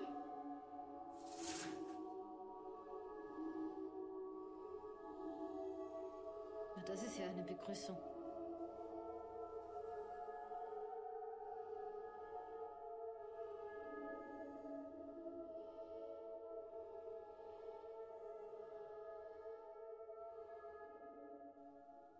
So, Ish Say, or IC, which is a German or Austrian game, sort of like Peekaboo or I Spy. It's like a children's game. Also known in America as Goodnight Mommy. I really don't know why that is. Because Mommy's gotta go good night. Ooh, Mom's gotta sleep. Don't wake Daddy. It's a 2014 Austrian horror film. The film is written and directed by Veronica Franz and Severin Fiala. It was selected as the Austrian entry for the Best Foreign Language Film at the 88th Academy Awards, but it did not get one of the 5 or more nominations. Yeah, which makes sense because the Academy Awards doesn't give a fuck about horror movies. It stars Suzanne West as the mother, who is never named. Oh, yeah, true. I didn't even notice that she was never named. Elias Schwartz as Elias, and Lucas Schwartz as Lucas, a pair of real twin boys. Lucas. Yes, and they are identical, even though by this time, I finally could tell them apart. This is like the third or fourth time I've seen it, and I could finally tell them apart this time. Yeah. Every time, I was like, okay, now I know which one's which. Though even when they tried to disguise themselves later, but yeah. So we got one tagline, and it's a mother should look out for her sons. Feels like a dead giveaway. Yeah. Because I think to go back to what you just said before, why is this called Goodnight Mommy? I think it was called Goodnight Mommy because they wanted to. This whole movie was trying to disguise its twist, which, spoiler alert, there's a twist, but we're not at spoilers yet, so we won't mention what it is yet. Right. And it wanted you to think a different thing was happening. So the Goodnight Mommy is a shout out to the other thing. I think it leads you down a pathway. You're like, oh, the mom is like, the horror villain in this story, because it sets it up that way. And if you're walking into it knowing that the kids are the thing to look out for, you're going to watch this movie totally differently. So like, I think it's almost sucks putting it in this category because it both of you guys who had not seen it before, you and Olivia, told me that you were like, oh yeah, I pretty much picked up on it immediately. And yeah, it's pretty quick. When I saw it a few years ago for the first time, I did not. I went along with the mom being the bad one until way too far along in the movie. And then once it starts to become clear, because essentially I feel like the movie tries to be like, mom's evil. Okay, really? Do you really believe that? Do you really think that that's what's happening in this movie where nothing else like supernatural has happened? Because it's not. You know? It kind of turns on you, but it still doesn't give you the full story until the very end. When we get to it in a little bit, I'll tell you the exact scene that gave it away for me. Awesome. Yeah. So I don't think we have a budget for it, but it's opening weekend in the USA, which was September 13th, 2015. It made $63,000. Yep. And then it made a little over $1 million total in the United States, and then total worldwide made a little over $2 million. Yeah. So not very much, but I assume it probably had like a very small run. Yeah, I think it was also a very low budget. Yeah, movie, and it like when you watch it, it definitely feels like a film festival film. Oh yeah, like one that like you hear about at a film festival and then you don't see for like 3 years after that because it's caught up in whatever sort of production company or distribution rights that it has. I bought this one at Best Buy randomly. Probably that year or possibly 2016, but it was just like there, and I was like, oh, this looks interesting, and I read the back, and I was like, okay, I'm gonna check this out. So it was just a random purchase, and I believe someone had been like, yeah, that's a pretty good movie. So I just like was like, fuck it. It was like $10, so I went with it, and it definitely did not disappoint. Yeah, I was talking to my brother about this movie. He's familiar with it. I was not, and apparently it's a story like this has been like adapted a bunch of times throughout history. Like there's a lot of movies that are not like, I don't want to say like reboots of this or like the exact same movie as this, just told a different way, but like a loose theme that is pretty common. Yeah, like the unreliable narrator. Right. Yes. Yeah, exactly. Where like you're led to believe a certain reality for a certain amount of the story, and then it becomes clear that that is not reality. That is a complete twist. Yeah, exactly. And a lot of times unreliable, I mean, because obviously unreliable narrator usually comes from direct first-person narration in novels. Mm-hmm. So, like, a character that's saying I, and then essentially is speaking directly to you, but has been lying to you the whole time. Right, yeah. Because you're reading, you just take it as being, because most novels don't do that. You just be like, oh, yeah, sure, that's what's happening. So. Right, yeah. I mean, and it makes sense. It's a way to rope a reader in because I don't want to say ignorance necessarily, but your ignorance to what's happening outside of what you're being shown. Like this movie is mostly focused on those two boys. So they're your protagonists. Exactly. They forced you to be the protagonist. And that's the way I went with, because it felt like, all right, so to describe what I guess kind of what happens, you have this mother who is a television presenter of some sort. I think she works on the news, they say, because they do a great exposition scene to tell you who her character is by they're playing that game where you write down a name and they put it on the person's forehead and they try to guess who they are. Yeah. And they write mama. So they say a bunch of things that pertain to her, and she answers to give you, I just think it's a great way of describing a character with making it feel like it would happen. She wouldn't be able to just sit there and be like, I work for the news and, I'm on TV in Austria. Like that wouldn't make as much sense as like the kids playing a game. And that also fits into our actual title, ICIC, where it's like part of this kids game. Yeah. Yeah.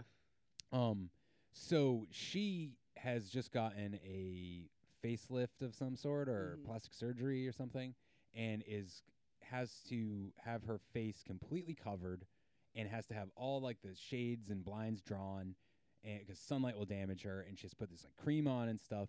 And she is also going through a separation from the boy's father, and they are staying at a resort home. And this is something that's I only discovered it this time. When you can tell when you look at and speak German or read German on the website when the boys find out that the house is listed for sale, that it's not like, that's like somewhere they'd go for like the summer. That's like their summer house. You know what I mean? So they don't live there all the time. They only stay there in the summer because I guess they're wealthy, you know? Yeah. I was actually going to go back and look up what the whole website. I mean, I figured it was selling the house. I didn't realize that it is was like that is what it's going. I knew that, but like I didn't realize it was I think a resort even home. if you can read it, it's a little bit like unclear because it just happens fast. So if Yeah, you're not yeah, really yeah. paying attention, you might miss like what the significance of that is. It does. I mean, seeing that website definitely fuels the twist more. You know, Right. It keeps you on the kid's Right. side. Exactly. But Yeah. also, if you go back and think of it from the other's perspective, it's like, well, that fits both stories. You know, it fits whatever path you've decided to go. If you're following the path that the kids are the thing to watch out for, that the mom's the thing to watch out for, it satisfies both. And I think that's what this movie continues to do. That you can watch it through either lens up to a certain point once the twist becomes clear. Right. Exactly. So the film generally received positive reviews from critics. It has a rating of 86% on Rotten Tomatoes. Highest of the 3 today. Yes. And the site's consensus reads, dark, violent, and drenched in dread. Goodnight Mommy is perfect for extreme horror enthusiasts or filmgoers who prefer to watch between splayed fingers. Yeah, there are a couple brutal little scenes. Yeah. There's a lot of, they like to do that thing where they cut from something mundane to something frightening. Yeah. I mean, for the most part, I was watching it normally, and then I definitely got to a cringe. Yeah, like, it becomes very uncomfortable. I did the eye peek at one point. Yep, it becomes very, very uncomfortable. Yeah. So the same day movies on the 8th of January 2015, there were no same day movies, but around that time, we had Taken 3, Selma, and our weird movie of the week, The Scorpion King 4: Quest for Power. Yep. Music in the United States was fucking Blank Space by Taylor Swift. Yeah. We won't listen to that one right now. Probably not. I'm just gonna put in a little bit. I'm gonna put in that song. Right I now. forget who sings that song, but I'm gonna put that song that's like, I'm not crazy, I'm just a Oh, little hell unwell. Is that yeah. Matchbox 20 or something? I don't know. I'll just put that in the put that one. I background. like that song. I like that one. Let's do that. Oh wait, no, that's Third Eye Blind, I think. Is it Third Eye Blind? Who Fuck cares? yeah. Yeah. All the 90s bands blend together at some point. But no, honestly, it's probably a smash hit song, and she's talented in her own world. Yeah, whatever. In the UK, it was Uptown Funk by Mark Ronson featuring Bruno Mars. It's not by Bruno I never knew Mars. that, actually. Yeah, I hosted trivia for a while, and we would do audio rounds, and you'd have to write, like, it would be 1 point for the name of the song and 1 point for the artist that performs the song. And anytime that Uptown Funk came on, people would get so pissed at me because I wouldn't give them credit for writing Bruno Mars.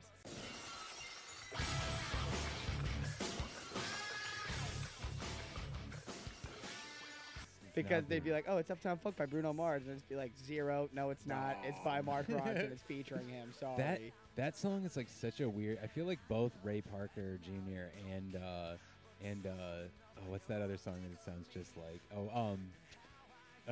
Huey Lewis could both sue for that one. Oh, it's just, dude, I'm surprised that there isn't. Maybe there wasn't. I didn't notice, but I'm surprised that there isn't some sort of copyright. Oh yeah, thing against probably. that song, yeah. And then we included the Austria one because this movie is an Austrian film. And it was a song that I don't like. It was, yeah, what a surprise. It's Hosier. Yeah, Hosier. Hosier. Hosier? Hosier. Hosier? Yoser. Hooser. It's that song, Take Me to Church. Gozer? That song sucks. Yeah, I fucking hate that Take Me song. to Church. It's not Gozer. Hosey. Hoser? Hoser. Yeah. Yeah, Hoser. You know, it's funny. There's Hosier. another artist named Hoser, and he's like a conservative country singer, and he raps too. What? he raps and then country sings the hooks. Oh, dope. And his name is spelled S-O. It's like Hosier, I think. And I discovered him because of that. This is awful guy, and I don't remember his name, and I don't want to give him any credit anyway, so fuck this guy. But he's like another of those right-wing conservatives, but he gets shared in a lot of like memes and shit because he's just a dumbass. Yeah. And I forget, there's one particular thing he went viral for. I forget what it is, but he started a rap career off of it. Oh, so they have this God. song that's like called like Stand for the Flag or something, and it's so fucking bad. And it's like Holy the guy shit. literally is just like, and a home of the brave and the bomb of the free. Like he's literally, that doesn't even, my bad singing doesn't even do it justice how terrible his singing is. But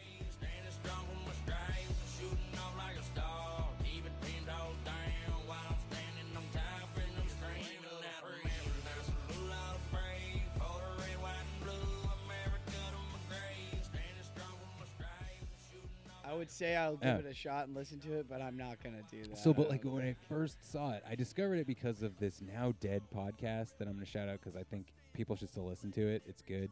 It's called That Awful Sound. The guys who do it are all, the guy who did it is also on a podcast called Minion Death Cult. So check that out too. But they did an episode on that song, and so when I first saw it, I was like, wait, are they talking about the same Hoser? Like, is that the Take Me to Church guy? He's also, and it wasn't, and I was so disappointed because I was like, damn, I just wanted a reason to be like, fuck that guy. Right, yeah, He's yeah. a fucking dumbass fuck. Yeah, now we just have to say fuck that guy Yeah, with two but hosers. And he's just a Canadian guy. He's just This Hoser? This Hoser, yeah. Okay. Hoser. We'll call him Hoser 1 and Hoser 2. If you're like listening to the this Cat and in you're the a Hat. fan of the Hoover guy, Hoser. Huzai, tell us how to say his name. Gozer. Please. In video games, Nintendo's portable 3DS console, the new Nintendo DS, came out, which Hell yeah. I have one of those, and it's fun. Top-rated games from 2015 included Metal Gear Solid 5, The Phantom Pain, The Witcher 3, Wild Hunt, Bloodborne, no secondary title, Undertale, also no secondary title, and Fallout 4. Duke Nukem 3D Megaton Edition, WWE Immortals, and Resident Evil HD Remaster. Yeah. Which is so cool. yeah, a lot of sequels and stuff, but we did get, I mean, Bloodborne is a pretty cool game. I enjoyed it. It's very, very hard, and I'm not good at it. And I'm not good at the Souls games in general, but it is fun. And Undertale is a super awesome game. Is it? I've never played it. It's really interesting. It is maybe the most interesting game I've ever played, honestly. No shit. I'm going to tell you a quick little story about Undertale. In Undertale, if you play through the game and you just kill everything in your sight, like you just kill everything you come across, which is, in most RPGs, you might think that's what you're supposed to do.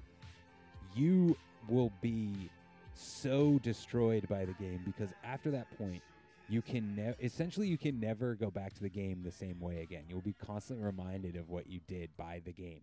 Even if you delete your save file, the only way to get around this is to delete the game from your Steam account, which is basically impossible. So you have to get another Steam account and buy another copy of Undertale on another fucking account. way. Yeah.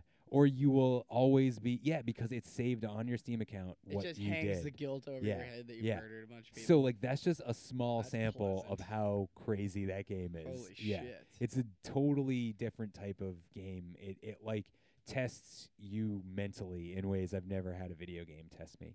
So, Jesus, yes. big fan oh of my that. God, it's got a 10 out of 10 on Steam and Oh, yeah.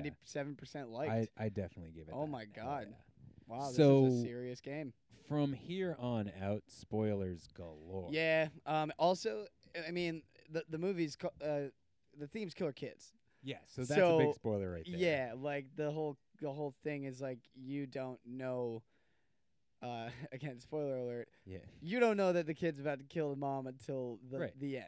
You know. Right. But So- if you were watching this because you saw this podcast, you probably know that. Yes, but you would. There's still another thing that happens later that you find out that changes. Yeah, there a is little bit. there is a There's second twist. Yeah. But so basically, the film plays out as we kind of outlined before. The mom is kind of presented as like a draconian figure at first.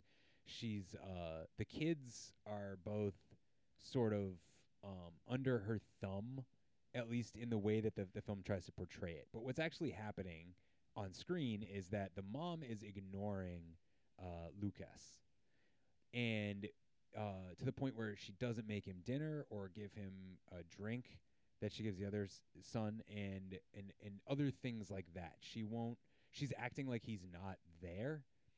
And to me, that should be a dead giveaway. But when I first saw it, it wasn't. It doesn't really stick out at all. Dude, dope. That was fucking weird. That was dope. We were just supporting a live stream. Yeah. Anyway, what the fuck were we talking about? So about the not noticing Lucas. Oh, yeah. So, yeah, she does a lot of things that make you think either that Lucas is like in trouble with her, or she's punishing him, or something like that, or she's just completely ignoring him. Yeah, I think like you're supposed to be kind of thinking that he's being punished because the way that his character is acting is very somber throughout the whole thing. He's a lot of like head in his hands, sort of like twiddling his thumbs. It portrays him as if he's the twin that's like the quiet one, and he like communicates through his brother. Yeah, exactly. You know, so it seems innocent. Right, it doesn't seem like there's something mischievous going on. It just seems like that's how those twins operate. That's the way their life is. You know. So as the film goes on, they constantly are at odds with their mother. At one point, they find like a dying cat, and they bring it into the house and try to they put it under their bed and try to nurse it back to health. It leaves, and then they find it dead, and they blame the mom. They think the mom killed it. Yeah. Let it be noted that these kids also have a big collection of cockroaches. Yes. Oh yeah, we should really point that out. It's very unclear why at the beginning. Yeah, and it seems like what's also interesting is that it seems like Lucas is the one who's always associated with them, which should be another big shout out for our eventual spoiler. Mm-hmm. But yeah, so they have it so they find the cat, and then they put the cat in a bunch of water in there's a tank of it's water. It's like a fish tank. But it's empty because they shows them pouring the water into. Yeah. It's there's no sand, no rocks, no nothing. It's just a fish tank that they fill with water, and then they put the fucking the dead cat in there, and then the mom dumps all the cockroaches into it. Yeah, she is oddly calm about finding a dead cat in a tank in her living room, and I she kind of walks in and looks at it and is just like, huh. She's at her wit's end again. I honestly, at this point, it's hard not to talk around the twist. So let's just get to the twist. Yeah, because and then we'll come back. There, the twist is that Elias is not seeing his brother. His brother is a manifestation of his mind. His brother is dead. His brother drowned, and he doesn't exist. So, again, in all of those scenes that build it up, it becomes more. It becomes so obvious watching it again. Like when they're playing that game we mentioned earlier with the sticky notes on their heads, and Elias always repeats anything Lucas says that the mother responds to. Yeah, and that happens throughout the movie. Yeah, exactly. She never directly speaks to Lucas or acknowledges him or doesn't or responds to anything he says that is not repeated by Elias. Yeah. And it makes sense that her character goes so hot and so cold so fast and so frequently. Right. There's times where she's screaming at this kid, and then there's other times where she's like, well, we're going to go back to normal. Everything's going to be fine, you know. She's at her wit's end. Yeah, exactly. Because she doesn't understand what she can do at this point. Right. And she's also going through whatever, too. And she even reveals it near the end of the movie when she's like, I'll go back to what I did before. I'll pretend he's around again. She was playing along at first. She was pretending that he was alive for a certain amount of time, thinking that was a way to fix it. And then eventually it started. That just gets way too deep. Because I think it's easy to forget how much of this movie, I mean, to skip to what I think the theme was, it's mourning. And definitely. And what, that's at least one of the major themes. Coping with coping with loss, stuff like that. And they're both going through that in different ways. And it's interesting that at the same time she's got this, she's had this whole new face essentially. She's been reborn as a person. But But so the boys are like investigating, and again, you're kept thinking that they're both real people. Yeah, they basically think that their mom got like switched out at the hospital or something. They find a photo of her and another woman who look really similar and are wearing the same clothes. Yeah. And so I mean, eventually it skips to them sharpening their like crossbow darts. They have like a crossbow with like those, suction cup darts, and they take the wood and sharpen it and make fucking real crossbow bolts. And they're like staying up at night waiting for the mom, like with a bunch of, they have like the door propped so like it a can't. baby monitor in the room. They have a baby monitor. They hid in the mom's room and all this stuff. And eventually it goes to the point where they run away, and they go to like a town, and they talk to a priest, and they tell the priest. I think it's set up. You don't see them say what's going on, but it's like they want to talk to the priest, and then they're in the car, and they're like, "You're gonna tell the policeman what we said, right?" So like they told him what was going on, what they thought was going on. Yeah. And he brings him back home to the mom, and the mom gives you the first real huge shout out that something happened to someone. Yeah. She says the accident, the separation. And that's all the info you're given, but you're told that, an accident happened and that she separated. I assume the first time I saw it, from the husband. Yeah. And I think there's another phone conversation earlier that kind of shouts out to that too. Mm-hmm. My dead giveaway scene for me, specifically while we're talking about like kind of leading into it, was the scene where she has so is it Elias the one that's alive? Yes. Okay, so Elias is in the room with his mom, and she's it's behind a closed door, and she's filming him say like, "I am your mom" or whatever. Oh yeah. And like she's over and over again, and Lucas is at the door, just like listening, and then she just opens the door and blows by him. And he like darts in. Yeah, Yep. exactly.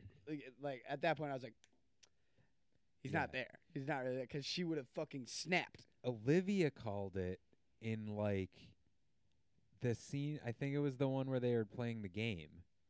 Oh, the heads up kind of Yeah, thing. it was somewhere around there. You were like, wait, is one of them not real? And I was like, oh shit. Yeah, I was like, I might as well just we say got yeah at a this Sherlock point. Holmes Because over like, here. well, yeah, because if I had kept saying no, it would have just become obvious. Because Yeah, at right. That No, point, no. Well, with keep you watching. with you already looking for that, it would have been so hard to hide it. At that point, and I'd say it's probably but it's made it kind of more enjoyable when I found out to watch the rest of the movie knowing that that character didn't exist.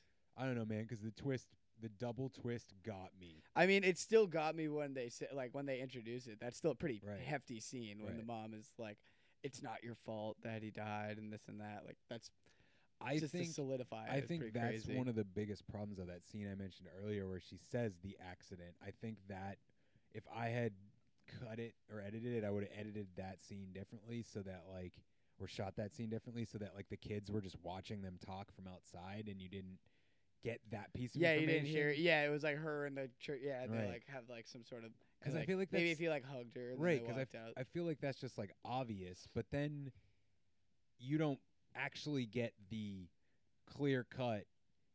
It wasn't your fault that he died until way later, So like, it's weird because I was like, there's something weird here, At that point too, she has now unmasked herself, and she's now. I'm your mom. Hey, I'm back. I'm not wearing this stuff anymore. And she's, got makeup on and stuff. And that's honestly the only thing they did to the actress is they just put makeup on her. And they were like, yeah, now she looks different from when we don't make up her to make her look like her plastic surgery self. person. But, Yeah. So like, I think at that point it's like they're jumping on. They're trying to play you on the line of like, do you believe this really? Like. And then pretty soon after that, it becomes clear that the kids are the bad guys. Right, exactly. When they capture her and tie her to her bed and torture her. Literally torture Yeah. her. It's insane. Yeah, they glue her mouth shut. That's it. Yeah, that's if you're watching this Yeah. and like this scene kind of fucked me up. Yeah. It was like they get this little pair of scissors and they're They cutting her. because they realize that she has to eat. Yeah, they're like, oh shit, and they like they start like cutting open the mouth of the glue, and they fucking snip her mouth, and it like blood bursts. Just a blood pack. Oh, dude, yeah, it definitely. Yeah. Ugh, it gave me They a little also, heebie-jeebie. I was like, fuck that. Yeah, they did a bunch of stuff with her mouth. They put like some sort of like metal like saw rope in her fucking tooth and were like sawing at her teeth. Oh yeah, like At one what the point, fuck was that they all about? they like had like a piece of wood or a popsicle stick like propping her mouth open and shit. Yeah. God, yeah. They that were like shit's just and fucked. then later once so they go even further. The glue in the mouth was just the beginning of the gluing, because then after essentially she's in this bed and she's trying to convince them that oh, and by the way too, the boys are both wearing like creepy masks, or essentially Yeah, that was weird. yeah like children made masks, and they're like interrogating her. She's wet herself, and and wait, before we get to that, at one point you get one of my favorite scenes because of how infuriating it feels, and you actually texted me something about that. All of a sudden, there's a ring at the door, a knock at the doorbell, doorbell. Oh yeah, knock. yeah. I don't remember what it was, but yeah, and two first aid people are at the door looking to collect money for like some sort of fund drive. Dude, they're Red Cross. They're Yep, like Red Cross. Red Cross Yes, that's what I workers. meant. Yeah, so they show up and just knock on the door, Yep. and they're like asking for a donation. And they're like, "Oh, is your mom here?" And the kids are like, "No." And the two Red Cross people are like, "Okay, well, we'll come in and wait They're like, for all right, her." we'll wait for her. Yeah, and then they're like sitting at the table, and you're just like waiting. And at this point, the mom has duct tape of some sort. Yeah, or like tape. masking or not Masking masking tape, yeah. like some sort of tape over her mouth. So she's like trying to scream, but she can't. And they just like hang out for a while, and then finally, fucking Elias is like, "Oh yeah, my mom has a fucking purse," and goes and gets it. I couldn't tell what it was, but it was a substantial amount of money. Yeah. Because they were like, "Oh, your mom really is giving this?" And he's like, "Yeah, sure. That's what she This is gets the every normal time." amount, Yeah, whatever, yeah. And like, what a little deceiving little child he is. Yeah, and that's the other thing too. The fucking Red Cross people don't address the other kid at all. Nope.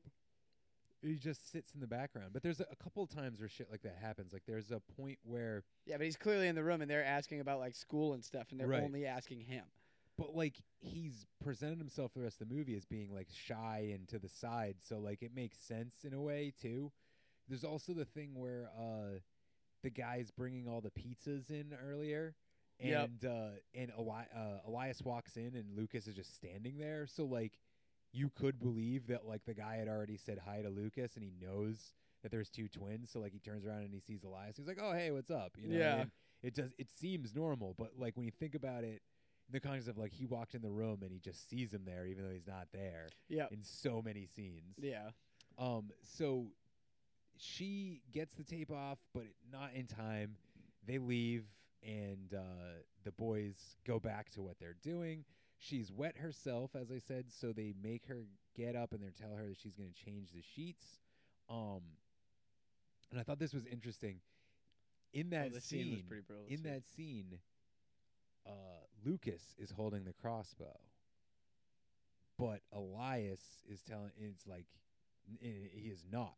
So, in reality, was Elias always holding the crossbow? And like Elias didn't walk over and take the candle from his brother, which we'll get to in a sec, but he actually had the candle in his hand the whole time. Yeah. You know what I mean? Like I wonder if he is both of them essentially in scenes.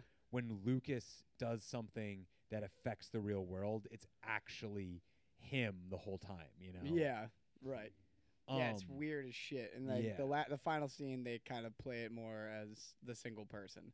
But right, I didn't even think about that. She tries to escape, and they have Yeah, a in rigged that up scene booby when trap. she's Yeah.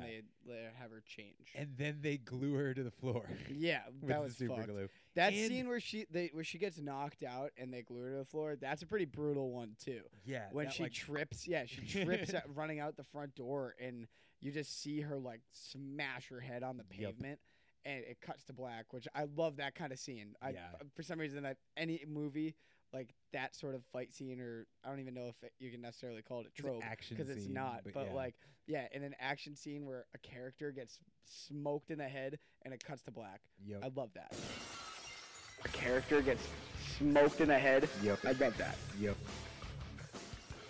That's always just perfect. It's a great, for yeah. me. It's a great transition period too. To show that someone has been knocked out too. Yeah, because you like the lose next her scene frame is of she's reference. fucking tied to the floor. You know, Right. it's not like they show them dragging her in and like gluing her. They don't just glue her to the floor. Well, they show a little bit. They show her first person being dragged. But then it comes back and she's glued to the floor and her eyes are glued shut. Yeah. And she opens her eyes through the super glued eyes. Oh. And yes, yeah. we get our final scene where now he's got some like gas of some sort that he poured in this tank with the cockroaches and the cat. And when I was watching, I was like, man, just in all the shit that's been going on, nobody thought to clean up that fucking awful mess with the cat and the cockroaches. Yeah. But so he drops the candle in, and he starts burning the place down, and he's like interrogating her for the last time. Woe is the mama, woe is the mama, you know? And she's like, dude, I'm your fucking mom. It's like I can't keep fucking Please doing this shit don't. anymore. Like, and she finally reveals what we've been waiting for. Like I said, before, it's not your fault that what happened. He died. Not your fault. He died. And I'll pretend that he's alive again and all that stuff. And he's like, if you he still doesn't believe that she is that Lucas is dead. He refuses to believe that Lucas is dead. So he's like, if you're really my mother, you'll be able to tell me what Lucas is doing. She can't. That Lucas is holding a candle to the curtain. So he walks over, like I said before, grabs the candle, lights the curtain on fire, and the house starts to burn as she screams. She literally... It shows her start to burn, too, which is she pretty gets brutal. burned really brutally. Yeah. And then both the boys, because he's still, Lucas is still there for all intents and purposes for our view, they start to run out, and then we cut to the outside, and it's the house burning, and there's a fire crew there, and it's obviously later. And if you watch carefully, you see a woman walking out by the fire truck. Yeah. I had to show her this again, too. A lot of people missed that. I saw it the first time, and I'm so surprised people don't notice it. Who the hell is it? It's the mom. What? The mom is walking out of the house. The mom that you're about to see at the very, very end. Wearing the same dress she's wearing. Okay, yep, okay. The mom's ghost. I'll have to watch that. The mom. Oh, shit. Yes. Oh, interesting. So weird ending too. The that very last scene boys is run into weird. the cornfield, and then they're reunited with their mother in a ghostly apparition. Yeah, where in a they past life. Yeah, Yeah. and they stare straight into the camera, break the fourth wall, and just smile, looking into the camera. Yeah. Now, what happened? What do you mean? What happened there? What happened at the end? What really happened? At the What fire? What do you think happened to the three? I mean, obviously the mother died, but what happened to Lucas? What happened to, Lucas is dead, so what happened to Elias? I don't know. Did he die? I don't think so. I think he died. You think he died? Yeah. Olivia doesn't think he died I don't either. think he died. He's just in the cornfield imagining that they're both there. Would it make more sense that he also, that fire, a child he couldn't have gotten out of there in time? Yeah, I guess it wouldn't really make sense if He he was would've- like, because he was just like all pissed at his mom or the fake mom. So why would he be envisioning them all together? Because they're died and gone to the next life, I guess. They're Right. all ghosts or something now. Interesting. Yeah. I think it's an interesting way to end the film because it's an interesting interpretation can be taken on multiple sides. I personally definitely think he's dead because I just don't think a kid could get out of that sort of fire. That's a really no way out sort of fire. Like the smoke alone is going to cause you to fucking start having problems breathing immediately, and then if I guess if you're looking at it as out, a reality. yeah. And then if he did get out, where's he gonna go? Where's he go? Yeah, to jail. Or even if he got to town, and it just, to me, it's like, why do you put that scene in at the end if he's not also dead? Right. Because at that point, he's not. It'd be different if he walked out of the cornfield and saw both of them looking at him. It's the fact that they both joined their mother. Okay. That sort of feeling is like he's finally they've all come to peace. Yeah, I like that take. Yeah. It's Yeah. also a weird way to end the film, though, like with everything else that happened. Yeah. It's like weirdly optimistic Yeah, it's about like what so happened. sad and violent and like pretty manipulative the whole time. And then the film's there's like, just this happy like thumbs up. yeah, smiling at the screen and it Yeah. ends. And you're like, wait a minute, I was just Okay. like cringing and freaking out for Yeah. like an hour. Yeah. So, what do you think the theme was? Yeah, like to round it back to what we started that on, I think it's definitely like grief, mourning, coping with loss. Definitely. Yeah. Definitely. I also think isolation is a big theme, obviously. Yeah, I mean it's a really small. It's pretty much just the three of them the whole time. Yep. There's really not a lot of dialogue, and there's not a lot of different settings. Yeah, we can play count the cast. There's them three. There is the two Red Cross people. Yep. There is the guy who brings the pizza. There's the guy on the farm. Yep. There's the guy burning stuff in a field and Yeah, yells at for them. some reason. Which is another. I like that touch too because he's probably yelling, "Hey kid, hey one kid, Yeah, right, singular, get out of here!" But you Right. can't hear it. Yeah. But yeah, that guy. The sexton they meet at the church, and the priest who drives them home, and then finally, the weird guy playing the accordion in town, just being like blah blah blah blah blah. Oh yeah, blah. what the weird. But That weird was but very fun strange. Yeah, addition just to it. But yeah, like this empty ass town out in this. Now I actually looked up where they shot this, and so this is a town in like northern Austria, so it's very close to Germany and the Czech Republic. It's basically almost in the Czech Republic, so a lot of people up there speak different languages than just German. You know what I mean? Yeah, It's a there's very tons of different weird- dialects, Yeah, it's an yeah. interesting area. So it's also for them, it is like sort of like the country for Vienna, and they do say at one point they're from Vienna, the city, the capital. So it's there's little things that I think point out some of the other little themes, and I really think that it's sort of like isolation or like going into the wilderness is another theme, because there's also the thing where like she like I think it's a dream. Yeah, actually. I think that's a dream that she's having when she runs into the Right, woods she, and like, takes off the bandages. Yeah, takes off all her clothes and the bandages, and then her face just starts shaking like crazy. Yeah. I thought that scene was pretty sick. It was. And so there's some other stuff like that. And obviously the boys run through the woods to get to the town and, Yeah. and shit like that. But I was a big fan of it when I first saw it. And every other time I've watched it, it always provides the same level of enjoyment. It's one of those rare movies that I'm like, every time I watch it, I'm like, yeah, I really like this movie. Yeah, It's fun. I give it a 5. Yeah, me too. Yeah. Me too. I definitely think it's in the canon. It sucks because I really don't like the title of the film personally. Yeah, I mean, Goodnight I wasn't Mommy. when I was telling people I was watching it or talking to other people about it, I was not referring to it as Goodnight Yeah. Mommy because I don't know, that's just Well, weird. I like the idea of the Goodnight Mommy to me. You started this off by being like, well, what's that about? And I'm like, well, because it's like about the mom and how the mom's like supposed to be the monster and that's supposed to trick you.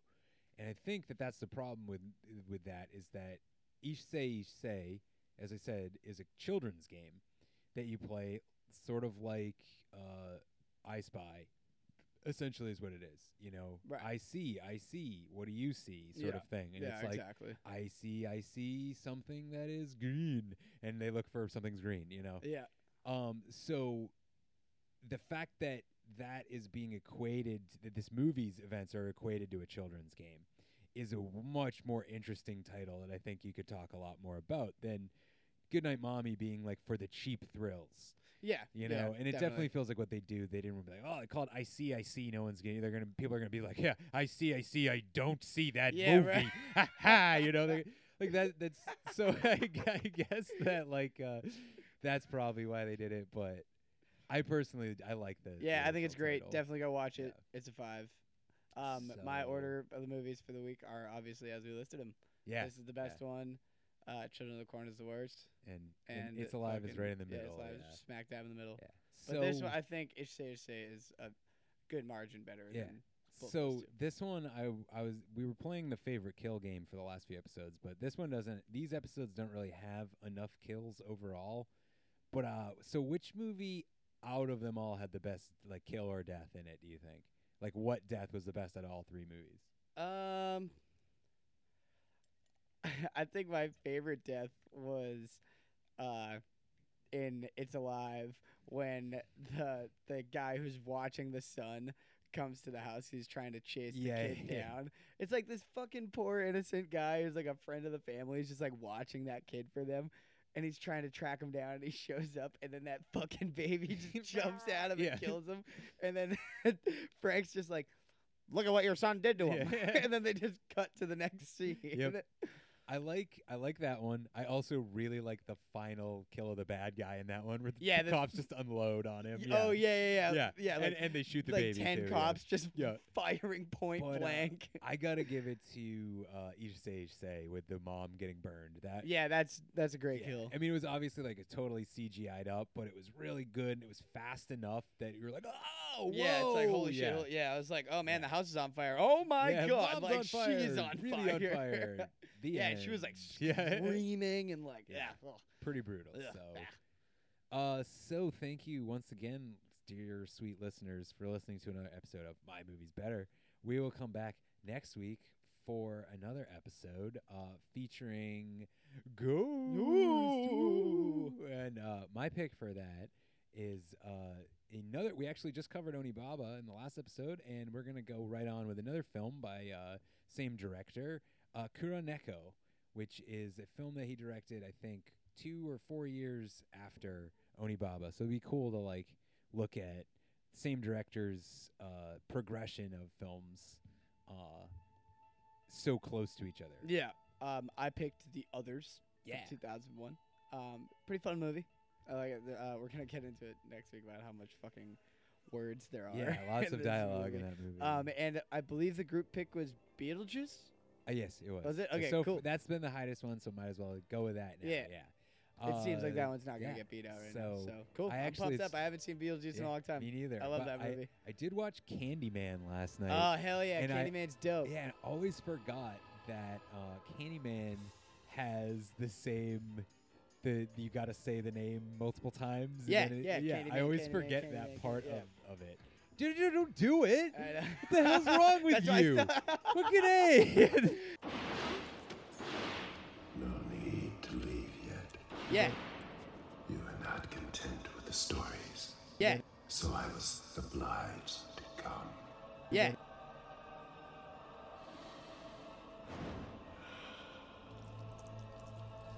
Be my victim. Yeah, on that note, I'm out. See you later. Run. Candyman's here. So sorry, I've just it looks like the podcast is over. We're gonna get killed. Yeah, great. Yeah. So thanks for listening. Be my victim. Be your victim. LOL because of the bees. Anyway, thank you, dear sweet listener, for listening once again. Wow. And like us, join the group on Facebook, rate, subscribe, do all that stuff. Do the thing. And good night, good luck, and go fuck yourself. Fuck you. Goodbye. Can I remember way back when the mega powers were bonded? Yeah. You made a lot of promises to the Macho Man, didn't you? Absolutely necessary when you're down and out. Yeah, you gotta get in your grandstanding and your hot dogging. That's the kind of rules I play by. I was doing real good, yeah. Dogging in. You, man, you Hulk Hogan, yeah. You just couldn't stand to sit back with your feet up and watch the champion in action. Yeah.